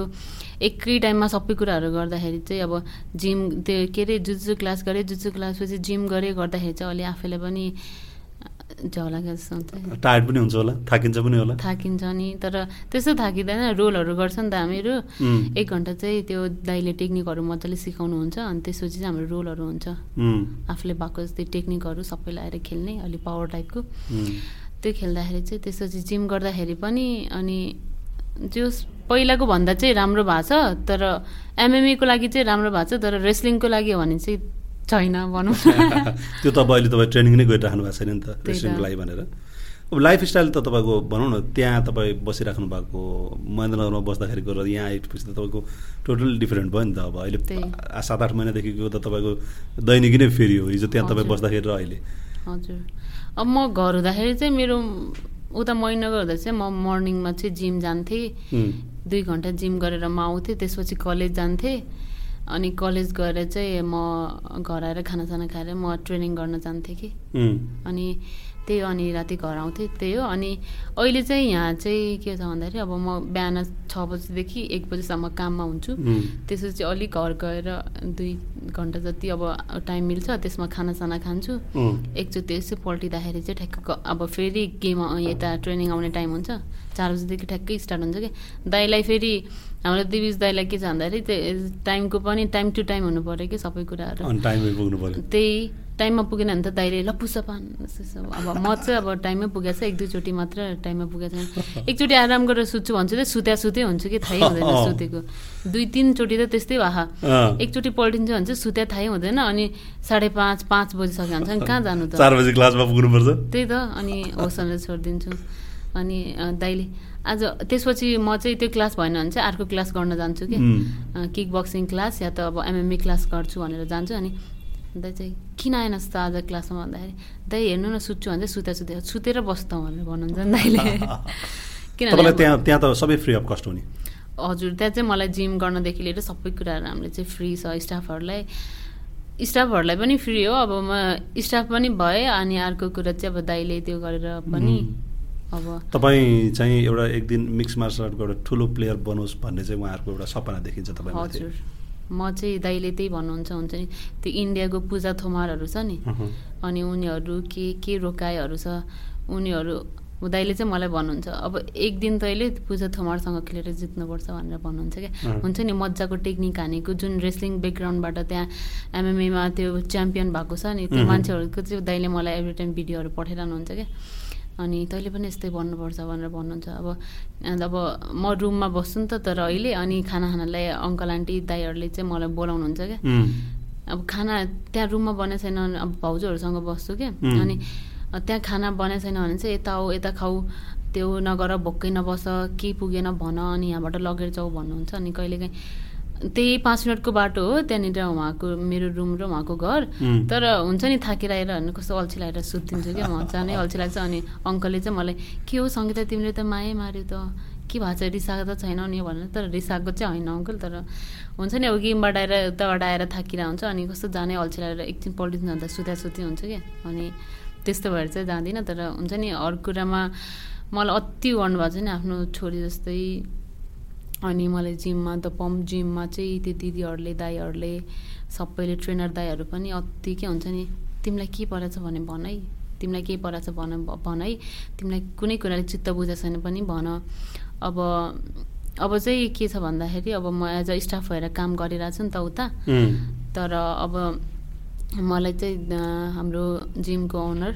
हाम्रो टोन्दाहरू अनि सप्रियातीहरू हाम्रो जिमको म्यानेजर सप्रियातीहरू अनि उहाँहरूले चाहिँ अब तिमी स्टाफ भएर मात्र बस्नु पर्दैन अब तिमीले ट्रेनर हुनुपर्छ भनेर भन्नुभएको कि मलाई तिमी अनि अनलाइनबाट त्यो ट्रेनरको सर्टिफिकेट लिऊ टोन्दाहरूले भन्नुभएको छ के अरे अनलाइन पढेर चाहिँ तिमी के पढ्छ भने भन त्यसो अनि सर्टिफिकेट लियो भने तिमीले त्यो सर्टिफिकेट देखाएर अरू ठाउँमा गयो भने तिमीले पाउँछ अनि त्यो सर्टिफिकेट लियो त्यसपछि चाहिँ तिमी अब के टाइमपछि चाहिँ तिमीले ट्रेनर हुनुपर्छ अनि ट्रेनर भएपछि त मलाई कति मान्छेहरूले भन्नुहुन्छ कि अनि रेस्लर भनिरहेको हुन्छ नि त मलाई अनि कहाँ सिकाउँछ रेस्लिङ भनेर भन्छ क्या अब कहाँ सिकाउँछ आर्मी क्लबहरूमा आर्मीहरूले सिकाउँछ अनि अरू ठाउँमा चाहिँ त्यो सशस्त्रहरू पुलिसहरूले उचाति सिकाउँछ तर अब हो भने चाहिँ हाम्रो मैनगरमा चाहिँ सिकाउँछ ल अब रेस्लिङ सिक्न मैनगरै जानुपर्ने तिमीले सिकाउन सक्दैन भनेर भन्छ क्या अहिले त म छैन रेडी छैन सिकाउनलाई किनभने मैले पनि धेरै कुराहरू सिक्नुपर्ने छ अब कसरी बोल्ने के गर्ने भन्ने पनि सिक्नु पर्यो नि कहाँ हावातालमा म सिकाउँछ भनेर गरेर त्यति त भएन अब आफूले पनि मजाले कन्फिडेन्स भएर बोल्न सक्नु पर्यो अनि फेरि आफूले खेल्नु अरूले भनेको गाइडलाइनमा खेल्नु र आफूले सिकाउने भन्ने कुरा त दुईटा फरक चिज भयो नि त फेरि त्यही त नि मलाई अनि त्यही भएर मलाई चाहिँ दिदीहरूले तिमीले अलिक बोल्न सिक मजाले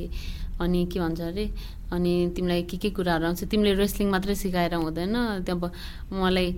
मलाई कतिजनाहरूले जिममा जुन अब मान्छेहरू आउँछ नि त मेम्बरहरू अनि सङ्गीता तिमी कहिले सिकाउने तिमीले सिकाएको हामीले कहिले सिक्न पाउने भनेर भन्नुहुन्छ क्या तिमीले कहिले क्लास दिन्छौ भनेर बिस्तारै दिन्छु नि भनेर भन्छ क्या मैले चाहिँ अनि त्यही हो अब म पनि अब बिस्तारै हेरौँ न के हुन्छ तर अहिले चाहिँ म रेडी छैन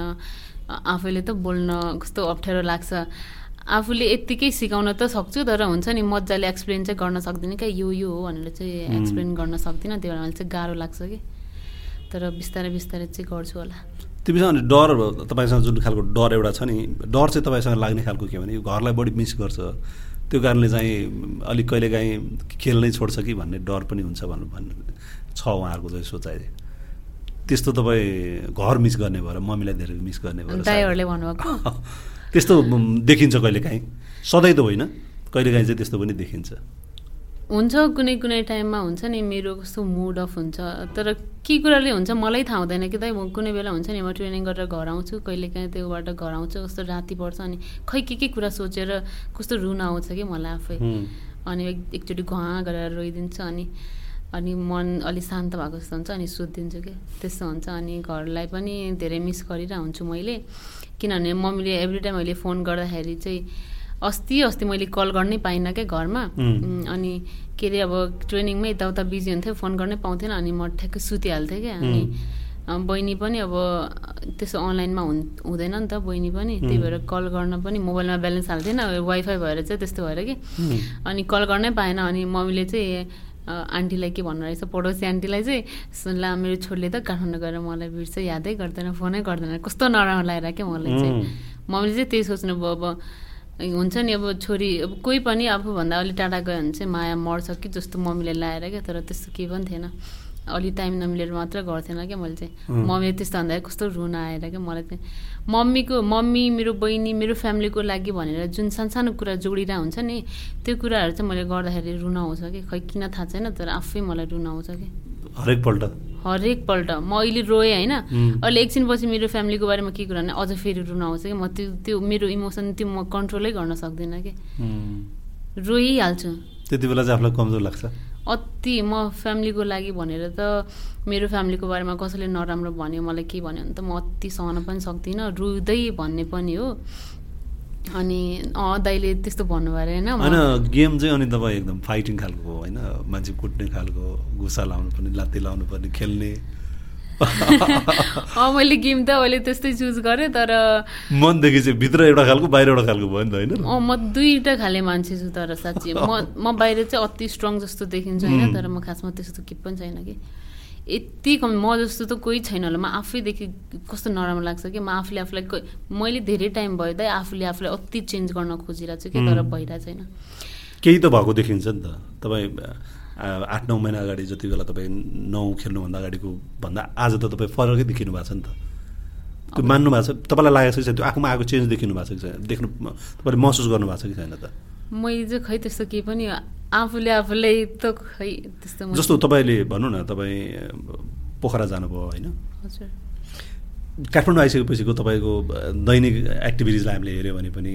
तपाईँले त्यसमा जसरी इन्भल्भ भएर एमएमए जसरी खेल्नुभयो जसरी फाइट खेल्नुभयो अहिले तपाईँ एउटा उसमा आफ्नो दैनिकीमा काम गरिराख्नु भएको छ भनेपछि त तपाईँसँग त्यो चिज नभए त तपाईँ कहाँ सक्नुहुन्थ्यो त नि आफूलाई मेन्टली प्रिपेयर नगरेको भए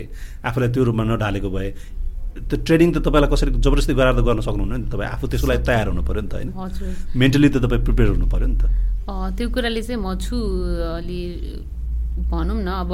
मैले चाहिँ एभ्री डे मैले त्यो मलाई सबै मान्छेहरूले मोटिभेट गर्छ क्या त्यही भएर नि हो मलाई दिविज दाइले नि फ्यामिलीबाट उता फ्यामिलीबाट नि मम्मीहरूले नि अनि मसँग काम गर्ने साथीहरूले पनि सबैले मलाई एभ्री टाइम भन्नुहुन्छ अनि जुन जिममा मेम्बरहरू हुनुहुन्छ नि कोही मान्छेहरू मसँग अति क्लोज छ क्या दिदीहरू उहाँहरूले पनि मलाई हामी ट्रेनिङ उहाँहरू ग्रुप क्लासहरू सक्यो चाहिँ एकछिन बस्छ क्या हामीहरू कफी खानलाई भनेर अनि दिदी हामीहरू अनि उहाँले चाहिँ मलाई अति कुराहरू सिकाउनुहुन्छ क्या पछिको लागि भनेर के पनि नसोच अहिले जे छ चल्दै गर अनि तिमी म यो कुरा सक्दैन त्यो कुरा सक्दैन भनेर नभन तिमी नसकेको भए यहाँ कहाँ पुग्थ्यो त नि तिमी त मान्छे त्यहाँ कहाँको मान्छे यहाँ आएर बस्छ ल आफूलाई हेर त भनेर भन्नुहुन्छ अनि त्यो बेला म सक्छु होला जस्तो पनि मलाई लाग्छ तर चेन्ज चाहिँ भएको छ ममा धेरै कुराहरू चेन्ज भएको छ पहिला गाउँमा चाहिँ खायो सुत्यो टाइपको हुन्छ अहिले चाहिँ जे होस् काममा ट्रेनिङ मजाको भइरहेको तपाईँसँग एउटा लक्ष्य पनि त छ नि म यो गर्छु भन्ने चिज होइन कुनै दिन म एमएमएको एउटा फाइटर राम्रो फाइटर बन्छु इन्टरनेसनल फाइटरहरू सब खेल्छु हजुर त्यो त छ मेरो अब बिस्तारै मेरो ट्रेनिङहरू मजाले राम्रो भयो भने म आफूलाई अहिले त कन्फिडेन्स छ तर जुन लेभलको मेरो कन्फिडेन्स हुनुपर्ने त्यो चाहिँ छैन नि त त्यो लेभलको कन्फिडेन्स चाहिँ मेरो भयो भने चाहिँ तर सपना पनि छ हुन्छ नि म पनि 1 च्याम्पियनसिप खेलौँ रविन्द्रले खेलेर आएपछि चाहिँ सबैले मलाई भन्छ कि अब एक दिन तिमी पनि जान्छौ थाइल्यान्ड गएर 1 च्याम्पियन खेल्छौ भनेर भन्छ खुसी लाग्छ खेल्छु नखेल्ने कहाँ हो र भनेर अनि म भन्छु कि खेल्छु मजाले अहिले ट्रेनिङ गर्छु बिस्तारै सानो गेमहरू खेल्दै गर अनि त्यहाँ चाहिँ मौका पाउँछु होला अनि खेल्छु भन्छु क्या मैले चाहिँ मैले आफूलाई मैले हुन्छ नि ममा जुन चेन्जेस आछ नि दाइ त्यो चाहिँ मलाई सबैले धेरै कुराहरूले मोटिभेट गरेर पनि हो क्या म सायद एक्लै भएको भए म गर्न सक्थिनँ होला म त रुममा थुनेर बसेर रुने मान्छे कहाँ त नि अहिले पनि अस्ति राति पनि रोएँ क्या म कस्तो हुन्छ नि खै मलाई के हुन्छ म आफूलाई थाहा हुँदैन म अति रुन आउँछ कि आफूले आफ्नो आँसु नै थाम्न सक्दिनँ यस्तो छ मान्छेहरूले कसैले ओइ सङ्गीता भनेर जोडले बोल्दै के कुरामा मिस्टेक भएर कराइहाल्यो भने कस्तो रुन आउँछ त्यस्तो मान्छे छु म तर त्यो तपाईँलाई चाहिँ आफ्नो अलिकति ब्याकग्राउन्डले अलिकति फ्यामिली भनौँ न सानैदेखि तपाईँहरू अब मम्मीसँग मात्रै बस्नुभयो हुर्किनुभयो होइन हजुर त्यो सबै कुराले हुनसक्छ कि मलाई यस्तो लाग्छ भन्नाले यस्तो हो मेरो घरमा चाहिँ हामी जोडले बोल्ने कोही पनि छैन क्या अब सब लेडिज अब केटा मान्छेहरूको त अलि आवाजै ठुलो हुन्छ नि त त्यस्तो गाली कहिले गानु परेन त्यही अब घरमा चाहिँ मम्मी चाहिँ सङ्गीतु भनेर भन्नुहुन्छ बहिनीले चाहिँ दिदी भनेर दिदीहरूले चाहिँ बाप्पा भनेर बोल्नुहुन्छ नि त अनि मजाले के भन्नुहुन्छ बहिनीले दिदीले चाहिँ मलाई बाप्पा भन्छ बाप्पा भने बहिनीलाई तपाईँहरूको भाषामा कि तपाईँलाई नाम राखेको होइन हाम्रो भाषामा चाहिँ त्यही भन्छ अनि हामीहरूले चाहिँ अब सबै दिदीहरूले सबैले चाहिँ हाम्रो कान्छो बहिनीलाई चाहिँ नाना भनेर भन्छ क्या अनि हामी यस्तै बिस्तारै बोल्छ अब कहिलेकाहीँ दिदी बहिनीहरूमा झगडा त हुन्छ हानाहानी त हुन्छ तर त्यस्तो जोडले कराउने त्यस्तो बोल्ने हुँदैन क्या तर उनीहरूसँग भयो भने पनि फ्यामिलीहरूसँग कहिलेकाहीँ दिदी र मेरो झगडा हुन्थ्यो कि दिदीको बिहे नहुनुभन्दा अगाडि दिदीले मलाई एकचोटि यस्तो हानेको थियो होइन अनि मलाई कस्तो सोचाइरहने म त मर्दिन्छु भनेर म त सुसाइड यस्तो सोचाउँथ्यो क्या त्यसलाई त्यो कुराहरू सोचेर म त अहिले हाँसो लाग्छ क्या मैले सानो हुँदाखेरि चाहिँ यस्तो गरेको थिएँ भनेर अनि त्यस्तो कुरा भएर नि त्यस्तो घरमा कोही पनि धेरै बोल्दैन अनि कसैले चाहिँ मलाई जोडले बोल्यो भने सायद मेरो फ्यामिली ब्याकग्राउन्ड त्यस्तो भएर मेरो बाबाले छोडेर जानु भएर हो कि मान्छेले मलाई यस्तो बोले जस्तो मलाई लाग्छ कि त्यस्तो चाहिँ मेरो त्यो दिमागमा चाहिँ त्यो सेट भएर बसेर हुन्छ नि सायद मसँग पनि सबैले राम्ररी बोल्थ्यो होला कराएर बोल्थेन होला मेरो फ्यामिली मेरो बाउले मम्मीहरूलाई हेरेको भए जस्तो मलाई चाहिँ त्यो लाग्छ तर होइन तर मेरो अब त त्योबाट त्यो खालि मनमा गढेको तपाईँको तर अब त्यो चिजबाट त निस्किनु पऱ्यो नि त एउटा पास्ट भइसक्यो त्यो त होइन तपाईँको बुवाहरूले छोडेको भने त अब तपाईँको बहिनी जन्मिनुभन्दा अगाडिको कुरा यो त होइन हजुर अब त तपाईँलाई युज टु पनि त भइसक्यो नि भएन र खै मैले यो कुराहरू निकाल्नै सकेको छैन कि के हो भन्ने कुरा नि थाहा पाउनु भएको छैन रहेछ त्यही मैले चाहिँ मेरो बाउलाई एकचोटि भेटेर एकचोटि यो फेस टु फेस मजाले कुरा गरेर अनि मात्र निस्किन्छ कि जस्तो मलाई भएको कि त्यो सबै चिज हजुर मनमा भएको सबै चिजहरू हजुर त्यो हुन्छ नि मसँग मेरो मनमा भएको लागेको सबै कुराहरू एकैचोटि सोधौँ अनि मलाई कुनै कुनै बेला यस्तो रिस उठ्छ नि दाइ कसम म मेरो बाउलाई भेटेको भए मर्ने गरी हान त्यस्तो लाग्छ भने कसम उहाँ पनि त्यही एरिया हुनुहुन्छ हुनु त दाङ सल्यान बस्नुहुन्छ सल्यान बस्नुहुन्छ उहाँ चाहिँ अलग्गै फ्यामिली छ दाङमा बस्नुहुन्छ दाङको सल्यान भन्ने ठाउँमा अनि के भयो त्यो हजुर दाङ सल्यान त्यही ठाउँमा बस्नुहुन्छ होइन उहाँ आफ्नै घर छ अनि दुईटा छोरी एउटा छोरीको चाहिँ बिहे भइसक्यो जेठो छोरी चाहिँ मभन्दा 2-3 महिना कान्छो थियो क्या अनि ऊ बहिनीको पनि बिहे भएरै छ अनि एउटा छोरा अहिले चाहिँ एउटा छोरी छ होइन अनि 2जना लोग्ने स्वास्नी छ बसिरहेछ मजाले तर हुन्छ नि उहाँले चाहिँ हाम्रो बारेमा थाहा पाइरहनुहुन्छ सोधिराख्नुहुन्छ होला हाम्रो ठुलेटीहरूसँग बोल्नुहुन्छ कि आफ्नो दाइहरूसँग भाउजूहरूसँग त बोल्नुहुन्छ हामीहरूसँग पो बोलेको छैन त नि त्यही हो अहिले पनि तपाईँहरू ठुल्टाडीकै जग्गामा त्यो जुन घर छ नि त्यही बस्दै हुनुहुन्छ मम्मी र बहिनी चाहिँ अहिले त्यही बसेको छ तर अब त्यहाँ बस्दैन होला मम्मीहरूलाई चाहिँ मम्मी र बहिनीलाई चाहिँ अब यता ल्याउने भनेको छु किनभने अब हाम्रो त्यहाँ त मेरो बाउको जमिन पनि छैन जग्गा चाहिँ त्यो अलिकति मात्र थियो होइन त्यो पनि अब अस्ति बाउसँग कुरा भएर रहेछ ठुल्ड्याडीको होइन अनि उहाँले चाहिँ के भन्नुभएको रहेछ भनेपछि के अरे त्यो जमिन चाहिँ पहिला कुरा हुँदाखेरि चाहिँ त्यो जमिन मैले मेरो उनीहरूको लागि छोडेर गएको हो भनेर भन्नुहुन्थ्यो क्या हामीहरूको लागि छोडेर गएको हो त्यो जमिन मतलबै छैन भनेर भन्नुहुन्थ्यो क्या अस्ति आएर चाहिँ के भन्नुभयो भन्दाखेरि चाहिँ अस्ति भर्खरको कुरा त्यो कुराले नै लास्ट चित्त दुख्छ मलाई के भन्नुभयो भन्दाखेरि चाहिँ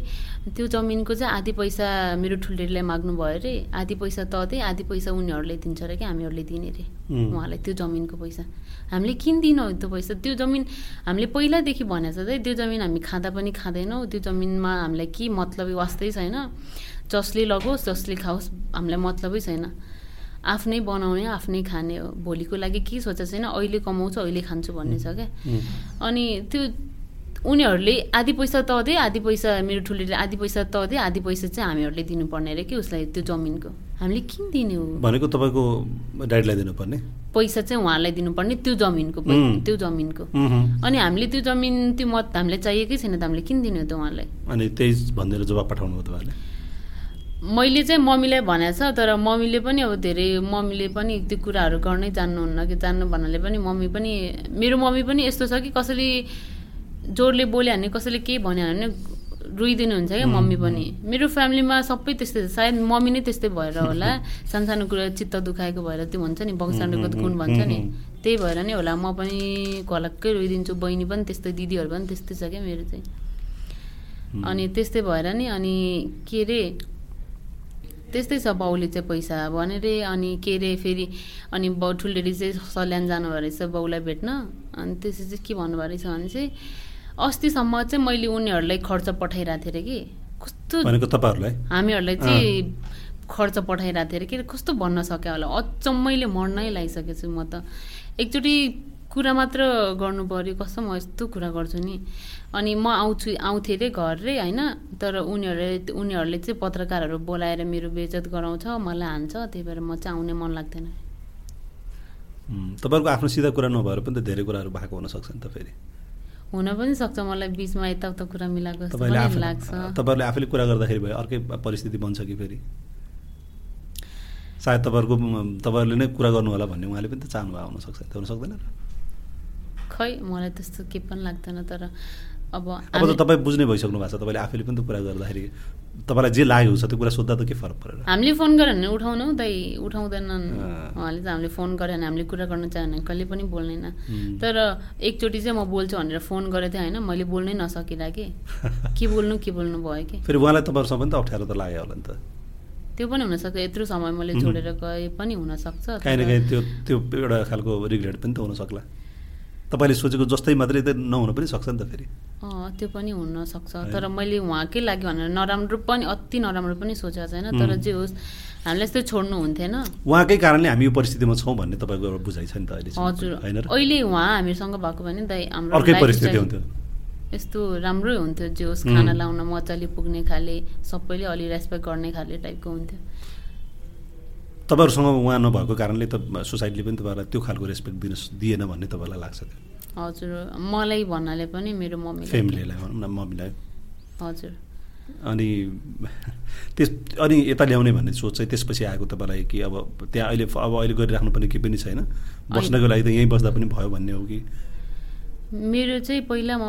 मैले के सोच्दाखेरि चाहिँ म पहिला जागिर गर्छु यता आफूतिर जान्छु अनि त्यसपछि मेरो के भयो भने त्यो चाहिँ म पैसा चाहिँ निकालेर होइन अनि पैसा निकालेर चाहिँ म जमिन किन्छु घर बनाउँछु धेरै भयो भने 2टा कोठाको घर बनाउँछु अनि मम्मीले चाहिँ मजाले राख्छु बिस्तारै ऋण तिर्दै जान्छु भन्ने थियो क्या मेरो तर त्यस्तो भएन अनि त्यसपछि अर्को विकल्पमा जानु पर्यो भन्नु हजुर अनि म चाहिँ के सोच्दै म विदेश जान्छु अनि मम्मीलाई चाहिँ एउटा यता रुम लिएर बसाउँछु त्यसपछि चाहिँ पैसा पठाउँछु अनि बिस्तारै सबै कुरा हुन्छ नि भन्ने थियो तर अहिले पनि त्यस्तो उता बस्ने स्थिति पनि छैन अब घरमा तर त्यहाँ जस्तो तपाईँलाई भनौँ न त्यहाँको जस्तो आफ्नोपन त फेरि अन्त त तपाईँ पाउनुहुन्न होला नि त जहाँ हुर्किनु भयो तपाईँ त्यत्रो वर्ष बस्नुभयो नि त नि आफ्नो ठाउँ हजुर आफ्नो ठाउँ अब राम्रै ठाउँको माया त लाग्छ नि त लाग्छ नलाग्ने होइन तर अब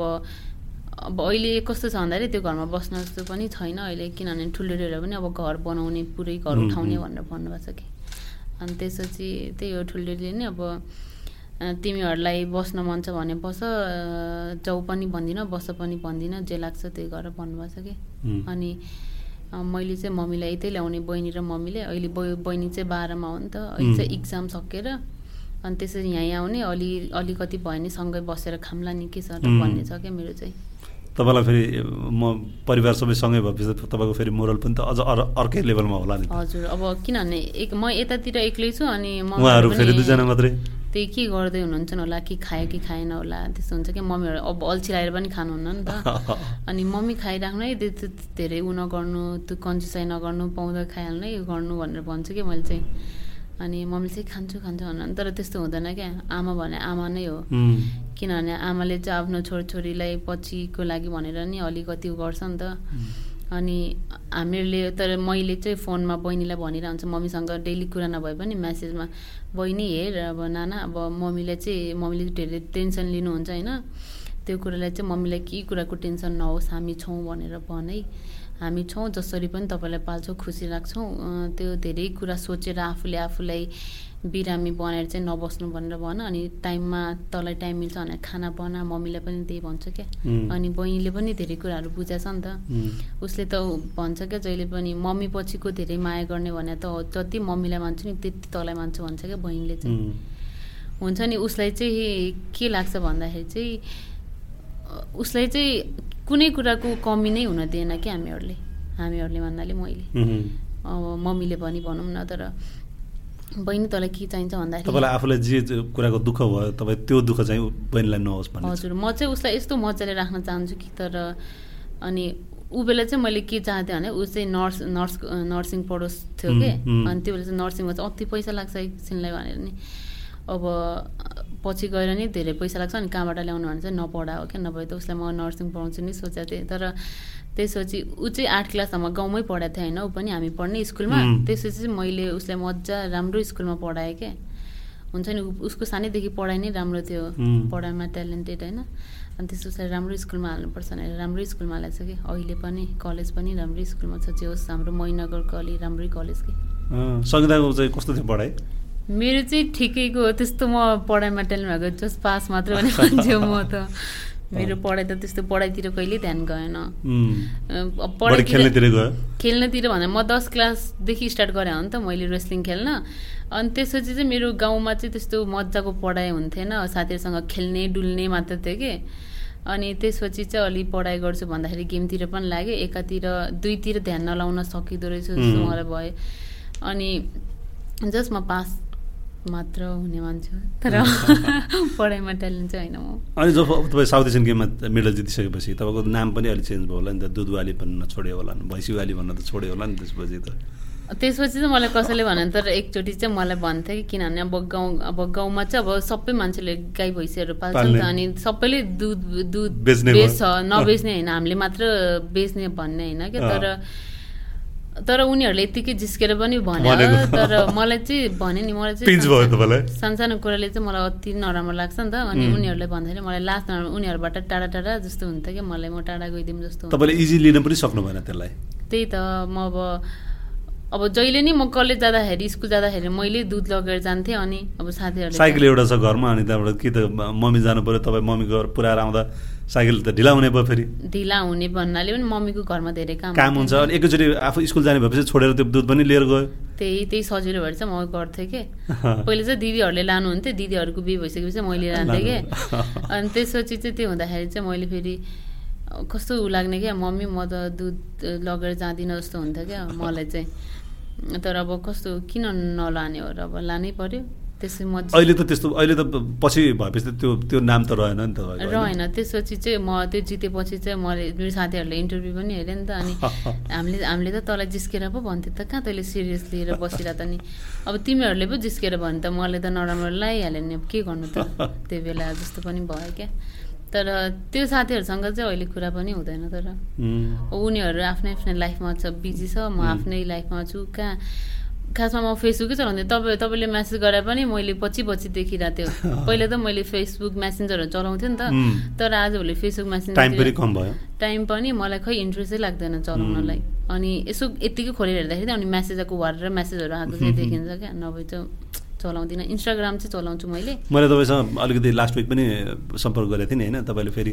एकचोटि सोधेर मात्रै भन्नुभयो। अनि मैले त्यसपछि ठिकै छ वेट गरौँ भनेर वेट गरेँ नि त। अब यस्तो पनि भयो, अब म त घरमा हुँदाखेरि चाहिँ मैले आफ्नो डिसिजन मैले आफै लिन्थेँ नि त। अब यहाँ आइसकेपछि मलाई मेरो गार्जियन भएर चाहिँ उहाँ दिविज दाईको फ्यामिलीहरूले मलाई गरेछ नि त। मलाई चाहिँ फेरि यो सबै कुरा थाहा थिएन फेरि। अनि त्यो भएर मलाई चाहिँ अनि एमएमएसँग रिलेटेड भएको भएर उसलाई सोध्नुपर्ने भयो होला भन्ने, डिभिजलाई सोध्नुपर्ने भयो होला भन्ने फिल गरेको थिएँ मैले। मलाई त सबै कुरा मलाई पनि अब सङ्गीता सबै त मेरो धेरै भयो कुराकानी नभएको होइन। अनि मलाई सोध्न त मैले पनि त्यो मौका मिलेको थिएन। अनि पछि थाहा भयो मलाई, अनि त्यसपछि मैले किन सोध्न खोजेको छ भन्ने थाहा भएपछि त अनि सजिलो भयो। त्यही अब मेरो गार्जियन भएर उहाँ नै बस्नुभएको छ। अनि त्यसपछि चाहिँ त्यो त सोध्नु परिहाल्यो नि, ठिकै। अब मैले आफ्नो डिसिजन दिनुभन्दा पहिला पनि उहाँलाई सोधेर, किनभने उहाँहरूको म अति रेस्पेक्ट गर्छु कि। जसले तपाईँको लागि केही गर्न खोज्दैछ भने त तपाईँले पनि त रेस्पेक्ट त दिनु पर्छ। त्यही त अति हुन्छ नि, मैले मेरो फ्यामिली जति नै उहाँहरूलाई मानेको छ। मैले जरुरी छैन नि तपाईँको आफ्नै परिवारले मात्रै तपाईँको लागि केही गरोस् भन्ने त, त्यो भए त तपाईँको बुवा त तपाईँसँग भइहाल्नुहुन्थ्यो होला नि होइन। तर आफ्नो मान्छे चाहिँ कहिले आफ्नो हुँदैन त, यो चाहिँ मैले धेरैचोटि फिल गरेँ। अब त्यो बाउको कुरा पनि होइन, तर आफ्नो रिलेटिभहरू जति तपाईँले अनुभव गर्नुभएको छ, मेरो आफन्तहरू पनि मेरो सफलतामा कोही पनि खुसी छैन। त्यो त तपाईँलाई लागेको पनि मात्रै पनि त हुनसक्छ नि, लागेको होइन दाइ। त्यो तपाईँले महसुस गर्नुभएको थियो? मैले महसुस कि तपाईँले बढी सोचेर भन्नुभयो नि म अलि ओभर थिङ्कर छु भनेर? हो, म ओभर थिङ्कर छु, तर मेरो मम्मीहरू त हुनुहुन्न नि त। मेरो उहाँहरूले पनि त्यही महसुस गर्नुहुन्छ? मम्मीहरूले भन्छ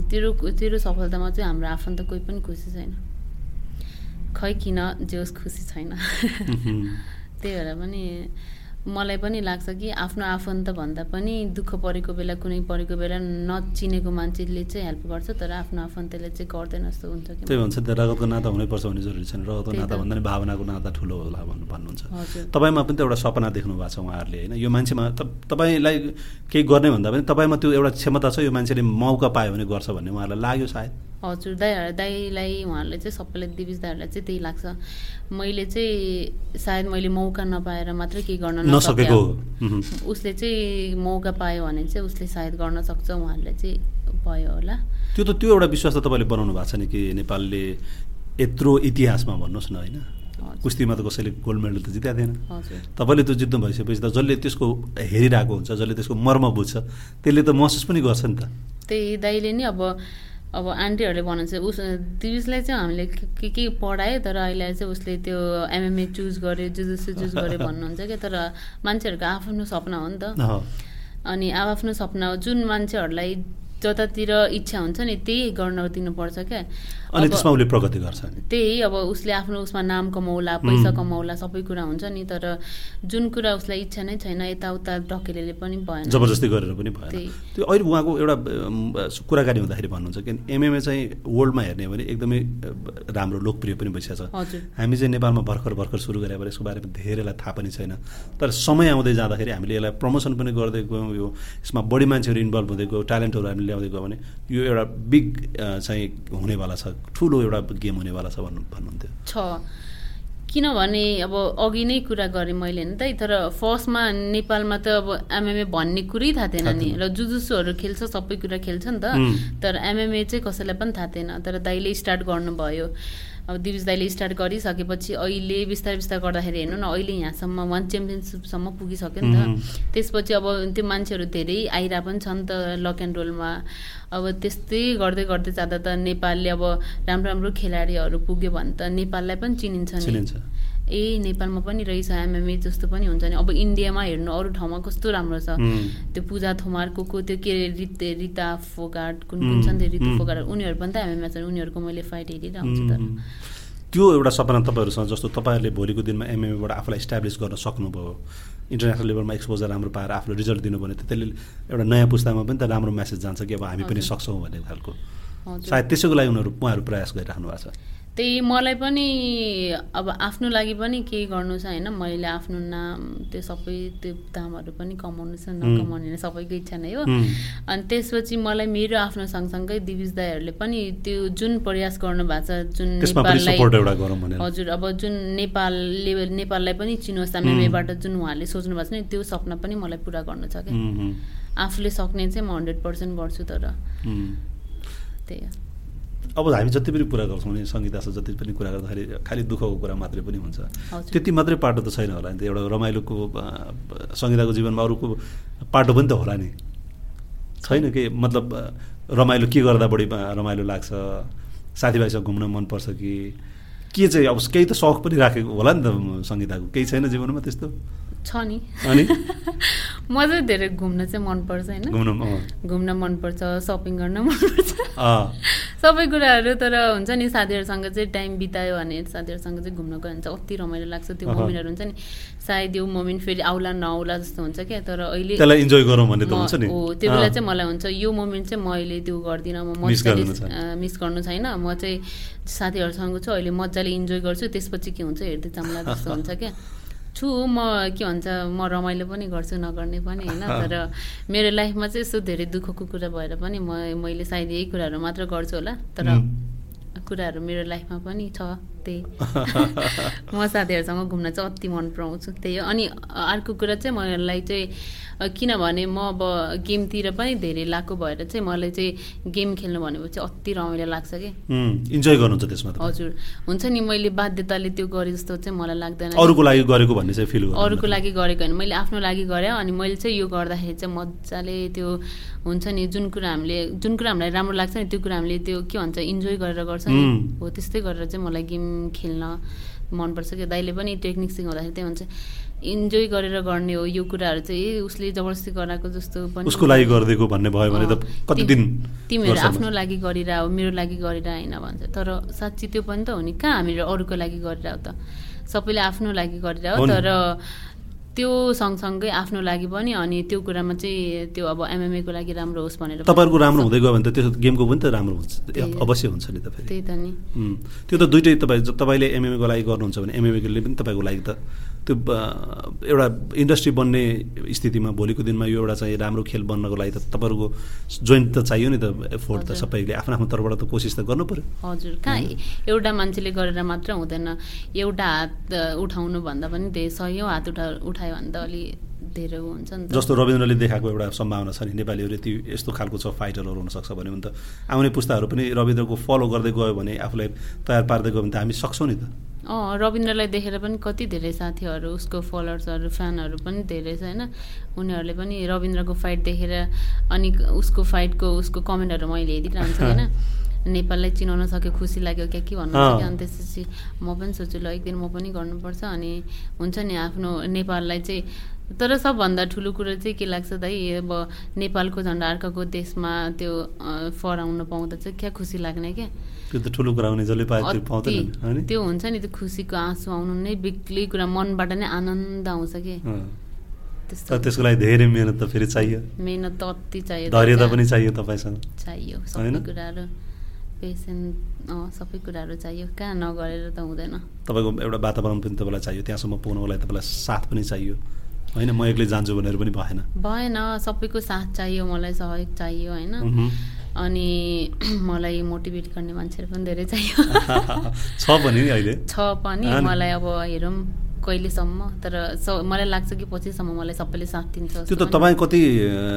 अरु प्रति तपाई कति लोयल हुनुहुन्छ तपाई कतिको सहज हुनुहुन्छ त्यसमा पनि भर पर्छ नि तर तपाई मैले जतिसम्म कुरा गर्न पाएँ संगीता एकदमै हम्बल छ मान्छे एकदमै सजिलो छ एकदमै कुरा बुझ्छ भनेर भन्नुहुन्छ म चाहिँ त्यस्तै छु अब हुन्छ नि अब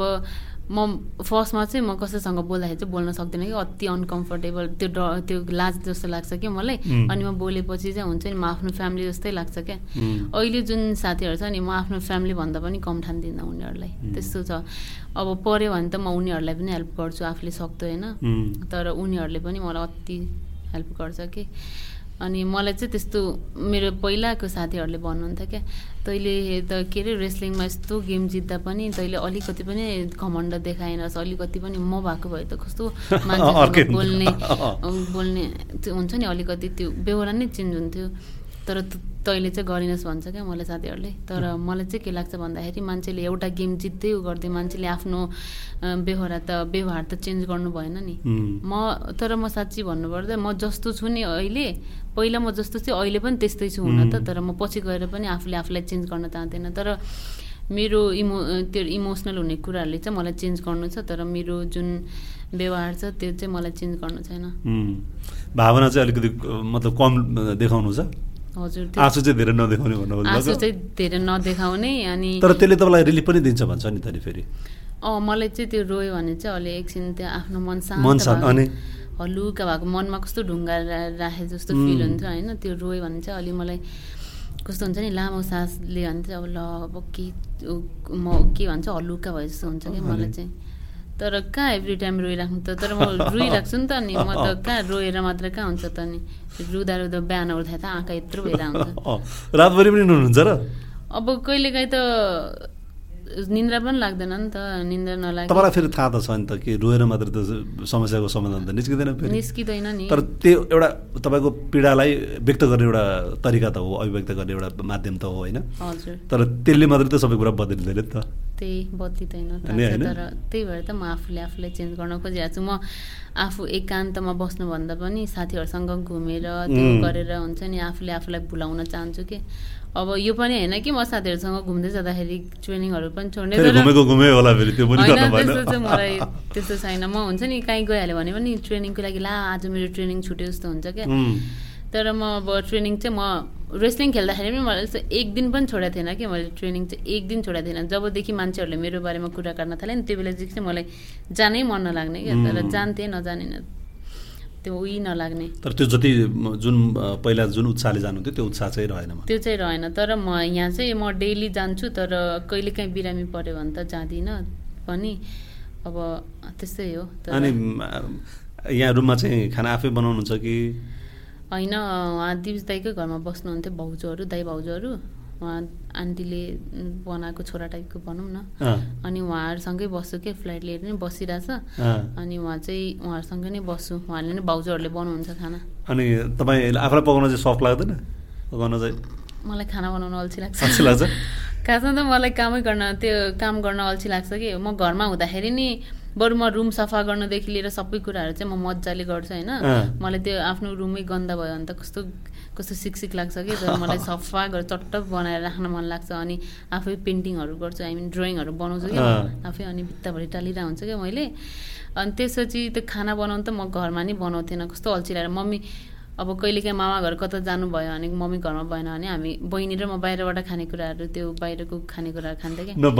नपकाउने अनि मम्मीले म बाहिर घरदेखि कहीँ निस्किनु पर्दैन तिमीहरूको आगै बोल्दैन घरमा भनेर भन्नुहुन्थ्यो क्या खाना बनाउनु त बहिनी पनि अल्छी मान्ने म पनि अल्छी मान्ने कि बरु बाहिरदेखि लिएर खाएँ अनि सुत्ने खानामा चाहिँ कतिको सकिन हुनुहुन्छ नि जाने खानामा चाहिँ म घरको खाना भन्दा पनि बाहिरको खानामा त्यो मोमो खाना भन्नुपर्छ अति मैले छोड्नै सक्दिनँ त्यो कोकहरू त्योहरू त म छोड्नै सक्दिनँ च्याखी भएको झन् खेलाडीहरू त त्यस्तो चिजहरू अभोइड गर्नुपर्ने भन्छ त नि गर्नुपर्छ तर त्यस्तै मनपर्छ घरको खाना चाहिँ खानालाई कस्तो खासै राम्रो लाग्दैन बाहिरको खाने अनि एकछिन टन्न पेट भरेछ अनि त्यही हो जस्तो तपाईँ यहाँ मैले जति बेला अब हामी एकछिन कुरा गरौँ भनेको थिएँ नि के सोच्नु भएको थियो तपाईँले सुरुमा यहाँ आएर हामी कुरा गरौँ एउटा इन्टरभ्यू गरौँ भन्दाखेरि त्यस्तो केही सोचेको थिएन किनभने हामी पहिला पनि कुरा गरेको थियो नि त तर त्यस्तो मलाई चाहिँ केही थिएन मलाई अलिक अप्ठ्यारो मानेको हो कि सङ्गीताले भन्ने लागेको थियो कि पहिला चाहिँ अप्ठ्यारो भन्नाले नि कस्तो फर्स्टचोटि बोल्दाखेरि चाहिँ म कस्तो नर्भस भएको जस्तो हुन्छ कि मैले जति इन्टरभ्यू दिएँ भने पनि म फर्स्टमा जाँदाखेरि चाहिँ अलि नर्भस नै हुन्छ कि म साथी आउँदाखेरि मेरो हात कापेर चाहिँ भनेर थिएँ मैले उसलाई चाहिँ अनि मलाई चाहिँ अलि फर्स्टमा बोल्दाखेरि चाहिँ अलि अप्ठ्यारो नै लाग्छ त्यसपछि म बोल्दै गयो भने चाहिँ सजिलो लाग्छ बोले गर्छु फेरि वक्कै लाउँछु बोली गरेर होइन तपाईँ जो कम्तीमा आफ्नो कुराहरूलाई राख्न सक्नु त पऱ्यो नि त होइन तपाईँले लागेको तपाईँले फिल गरेको चिज त भन्नु पऱ्यो नि हामी त पहिला पनि कुरा गरे भएर तपाईँलाई त्यति अप्ठ्यारो नहुनु पर्ने जस्तो लाग्छ मलाई त्यस्तो अप्ठ्यारो त मलाई केही पनि लाग्छ छैन तर तपाईँले पनि आफ्नै दाइ जस्तो लागेर पनि अब हुन्छ नि फ्यामिली नै बसाए जस्तो लागेर पनि म यस्तो कुराहरू भन्न सक्छु क्या तर मलाई चाहिँ यो अब यसरी बोल्दाखेरि पनि मलाई के हुन्छ भन्दाखेरि आफ्नो कुराहरूमा आफ्नो मनको कुराहरू सबै भनिरहेको छु भनेर आफ्नो कुराहरू चाहिँ अलि मनमा चाहिँ हुन्छ नि मनमा लागेको सबै कुराहरू भनेर चाहिँ लडुक्क भयो टाइपको हुन्छ नि हुन्छ तपाईँले जुन एमएमएमा खालको एउटा सपना पनि देख्नु भएको छ यो गेमको पनि ग्रोथ होस् भन्ने चाहनुहुन्छ आफ्नो करियरलाई पनि फेरि यता जोड्नु भएको छ होइन यो खेलको ग्रोथ भयो भने त पक्कै पनि तपाईँको पनि ग्रोथ हुन्छ होला त्यो आशा गर्नुभएको छ तपाईँले एउटा अब अहिले च्यालेन्ज पनि भन्नु पऱ्यो यसलाई होइन जहाँ तपाईँलाई कम्फर्ट जोन छोडेर आउनु भएको छ नि तपाईँ कुस्ती खेलिराख्नु भएको थियो त्यो कम्फर्ट जोन छोडेर अलिकति रिस्क लिनु पनि भएको छ त्यो रिस्कले सायद कहीँ पुऱ्याउँछ भन्ने पनि लागेको होला मैले चाहिँ अब यो गेम छोड्छु भन्ने त छैन तर अब जुन दाइले अङ्कलले पनि मलाई भनिरहनु छ अब दसैँमा घर जाने होला नि भन्नुभएको थियो कि अङ्कल हजुर म जान्छु भनेर भनेको थियो अनि फेरि आउँछौ कि उतै बस्छौ भनेर भन्नुहुन्थ्यो क्या किन उतै बस्ने र म त आउने हो नि अब केही हप्ताको लागि त गएर आउने 1-1.5 हप्ताको लागि त्यसपछि त आउँछु भनेर भनेको थियो कि अङ्कलहरूको पनि त्यही सोच क्या अनि म घर गयो भने चाहिँ फेरि फिर्ता आउँदिनँ क्या हो जस्तो लाग्छ कि तर त्यस्तो केही पनि होइन आउँछु म अब मैले अब एउटा कुरा मैले यता अब एमएमए खेल्छु भनेर चुज गरिसकेपछि त म यसमै लाग्ने हो आफ्नो कमिटमेन्ट पनि देखाउनु पर्यो त्यही अब मैले चाहिँ अब त्यही हो मेरो अब आउने दिनहरूमा चाहिँ मैले आफूलाई पनि स्ट्रङ बनाउनु पनि छ आफूलाई त्यो लेभलसम्म पनि पुर्याउनु छ अनि अर्को कुरा लक एन्ड रोल हाम्रो जुन लक एन्ड रोल छ द पम्प जिममा होइन उसलाई पनि अब यहाँ पनि राम्रो छ है भनेर देखाउनु पनि छ अनि मेन कुरा त नेपालमा पनि छ भनेर त देखाउनु छ क्या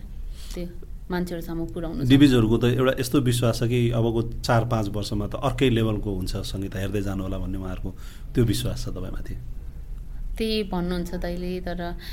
पछि गएर अहिले चाहिँ त्यस्तो नभए पनि केही वर्षपछि चाहिँ राम्रो तर त्यसको लागि तपाईँले आफ्नो मेहनत त छोड्नु भएन तपाईँले उहाँहरूको गाइडेन्सलाई त फलो गर्नु पऱ्यो होइन तपाईँमा पनि त्यो कमिटमेन्ट त चाहियो नि कि म गर्छु भन्ने फेरि कुनै दिन फेरि होइन भइहाल्यो भनेर तपाईँले त्यसमा मन सानो गर्नुभयो भनौँ न आफूलाई छोड्ने अब त्यतातिर तपाईँले चाहिँ ध्यान गर्नु भएन भनौँ न आफ्नो लगाव दिनु भएन भने त कसरी सम्भव छ र फेरि सम्भवतः आफूले नचाहेसम्म त केही पनि सम्भव छैन। आफूले चाहेर म यो गर्छु भनेर ठानिसकेपछि पो गर्न सक्छ। अरूले चाहेर मात्र त तपाईँबाट हुँदैन नि त्यो चाहिँ, तपाईँले नै चाहनु पर्यो नि। त्यही अब दाइले मात्रै तिमीले गर्नुपर्छ भन्ने पनि भएन। मैले आफूलाई नै त्यो गरिरह हो। म चाहिँ अब यसमा के गर्छु भन्ने मेरो हो क्या। तर त्यो कुरा होइन कि अब दाइहरूले पनि त्यो सोच्नु भएन कि म छोडेर घर जान्छु, घरमै बस्छु भन्ने होइन। तर मैले चाहिँ अब पछिसम्मको लागि पनि सोचेर बसेको छु कि म यसमै लाग्छु भनेर सोचेको छु। तर छोड्दिनँ होला। तर दाइहरूले जुन सोच्नु भएको छ मैले छोड्छु भनेर। तर कुनै टाइममा चाहिँ अस्ति कहिले चाहिँ मलाई त्यो आएको थियो क्या, अब म खेल्दिनँ होला, म घर गइदिन्छु, घर कति याद आयो टाइपको भएको थियो क्या। तर त्यस्तो होइन, छोडेर नै जान्छु भन्ने होइन, गएर आउनुहुन्छ फेरि। अब म एकछिन घर गएर चाहिँ अलि हुन्छ नि आफूलाई फ्यामिलीसँग बसेर अनि आउँछु जस्तो भएको थियो कि। तर गएन। अब दसैँमा चाहिँ जान्छु। ल, आउनुभयो, आफ्नो कुराहरू सेयर गर्नुभयो। हामी चाहिँ आशा गर्छौँ कि तपाईँले जुन एमएमएमा प्रवेश गर्नुभएको छ त्यसबाट तपाईँको प्रगति होस्, हामी अझै प्रगति देख्न पाऊँ तपाईँको। तपाईँले एउटा इतिहास त नेपालको लागि नेपाली खेलकुदमा कुस्तीमा एउटा दिइसक्नु भएको छ, इतिहास रचिसक्नु भएको छ। फेरि अर्को प्रयास पनि तपाईँले सफलता मिलोस्। यहाँ बहुत धन्यवाद। धन्यवाद दाइ। आदरणीय दर्शक, उहाँ हुनुहुन्थ्यो सङ्गीता धामी, जसले 13औं दक्षिण एसियाली खेलकुदमा कुस्तीमा स्वर्ण पदक जित्नुभएको थियो र अहिले आफूलाई चाहिँ एमएमए खेलाडीको रूपमा स्थापित गर्ने क्रममा हुनुहुन्छ। हामी हरेक साँझ शुक्रबार 6 बजे आउँछौँ। तपाईँहरूलाई थाहा नै छ, हाम्रो खेलकुद.comले हाम्रो खेलकास्ट तयार पारेको छ र हामी फेरि पनि अर्को हप्ता अर्को अतिथिसँग उपस्थित हुनेछौँ। आजको लागि बिदा दिनुहोस्। नमस्कार।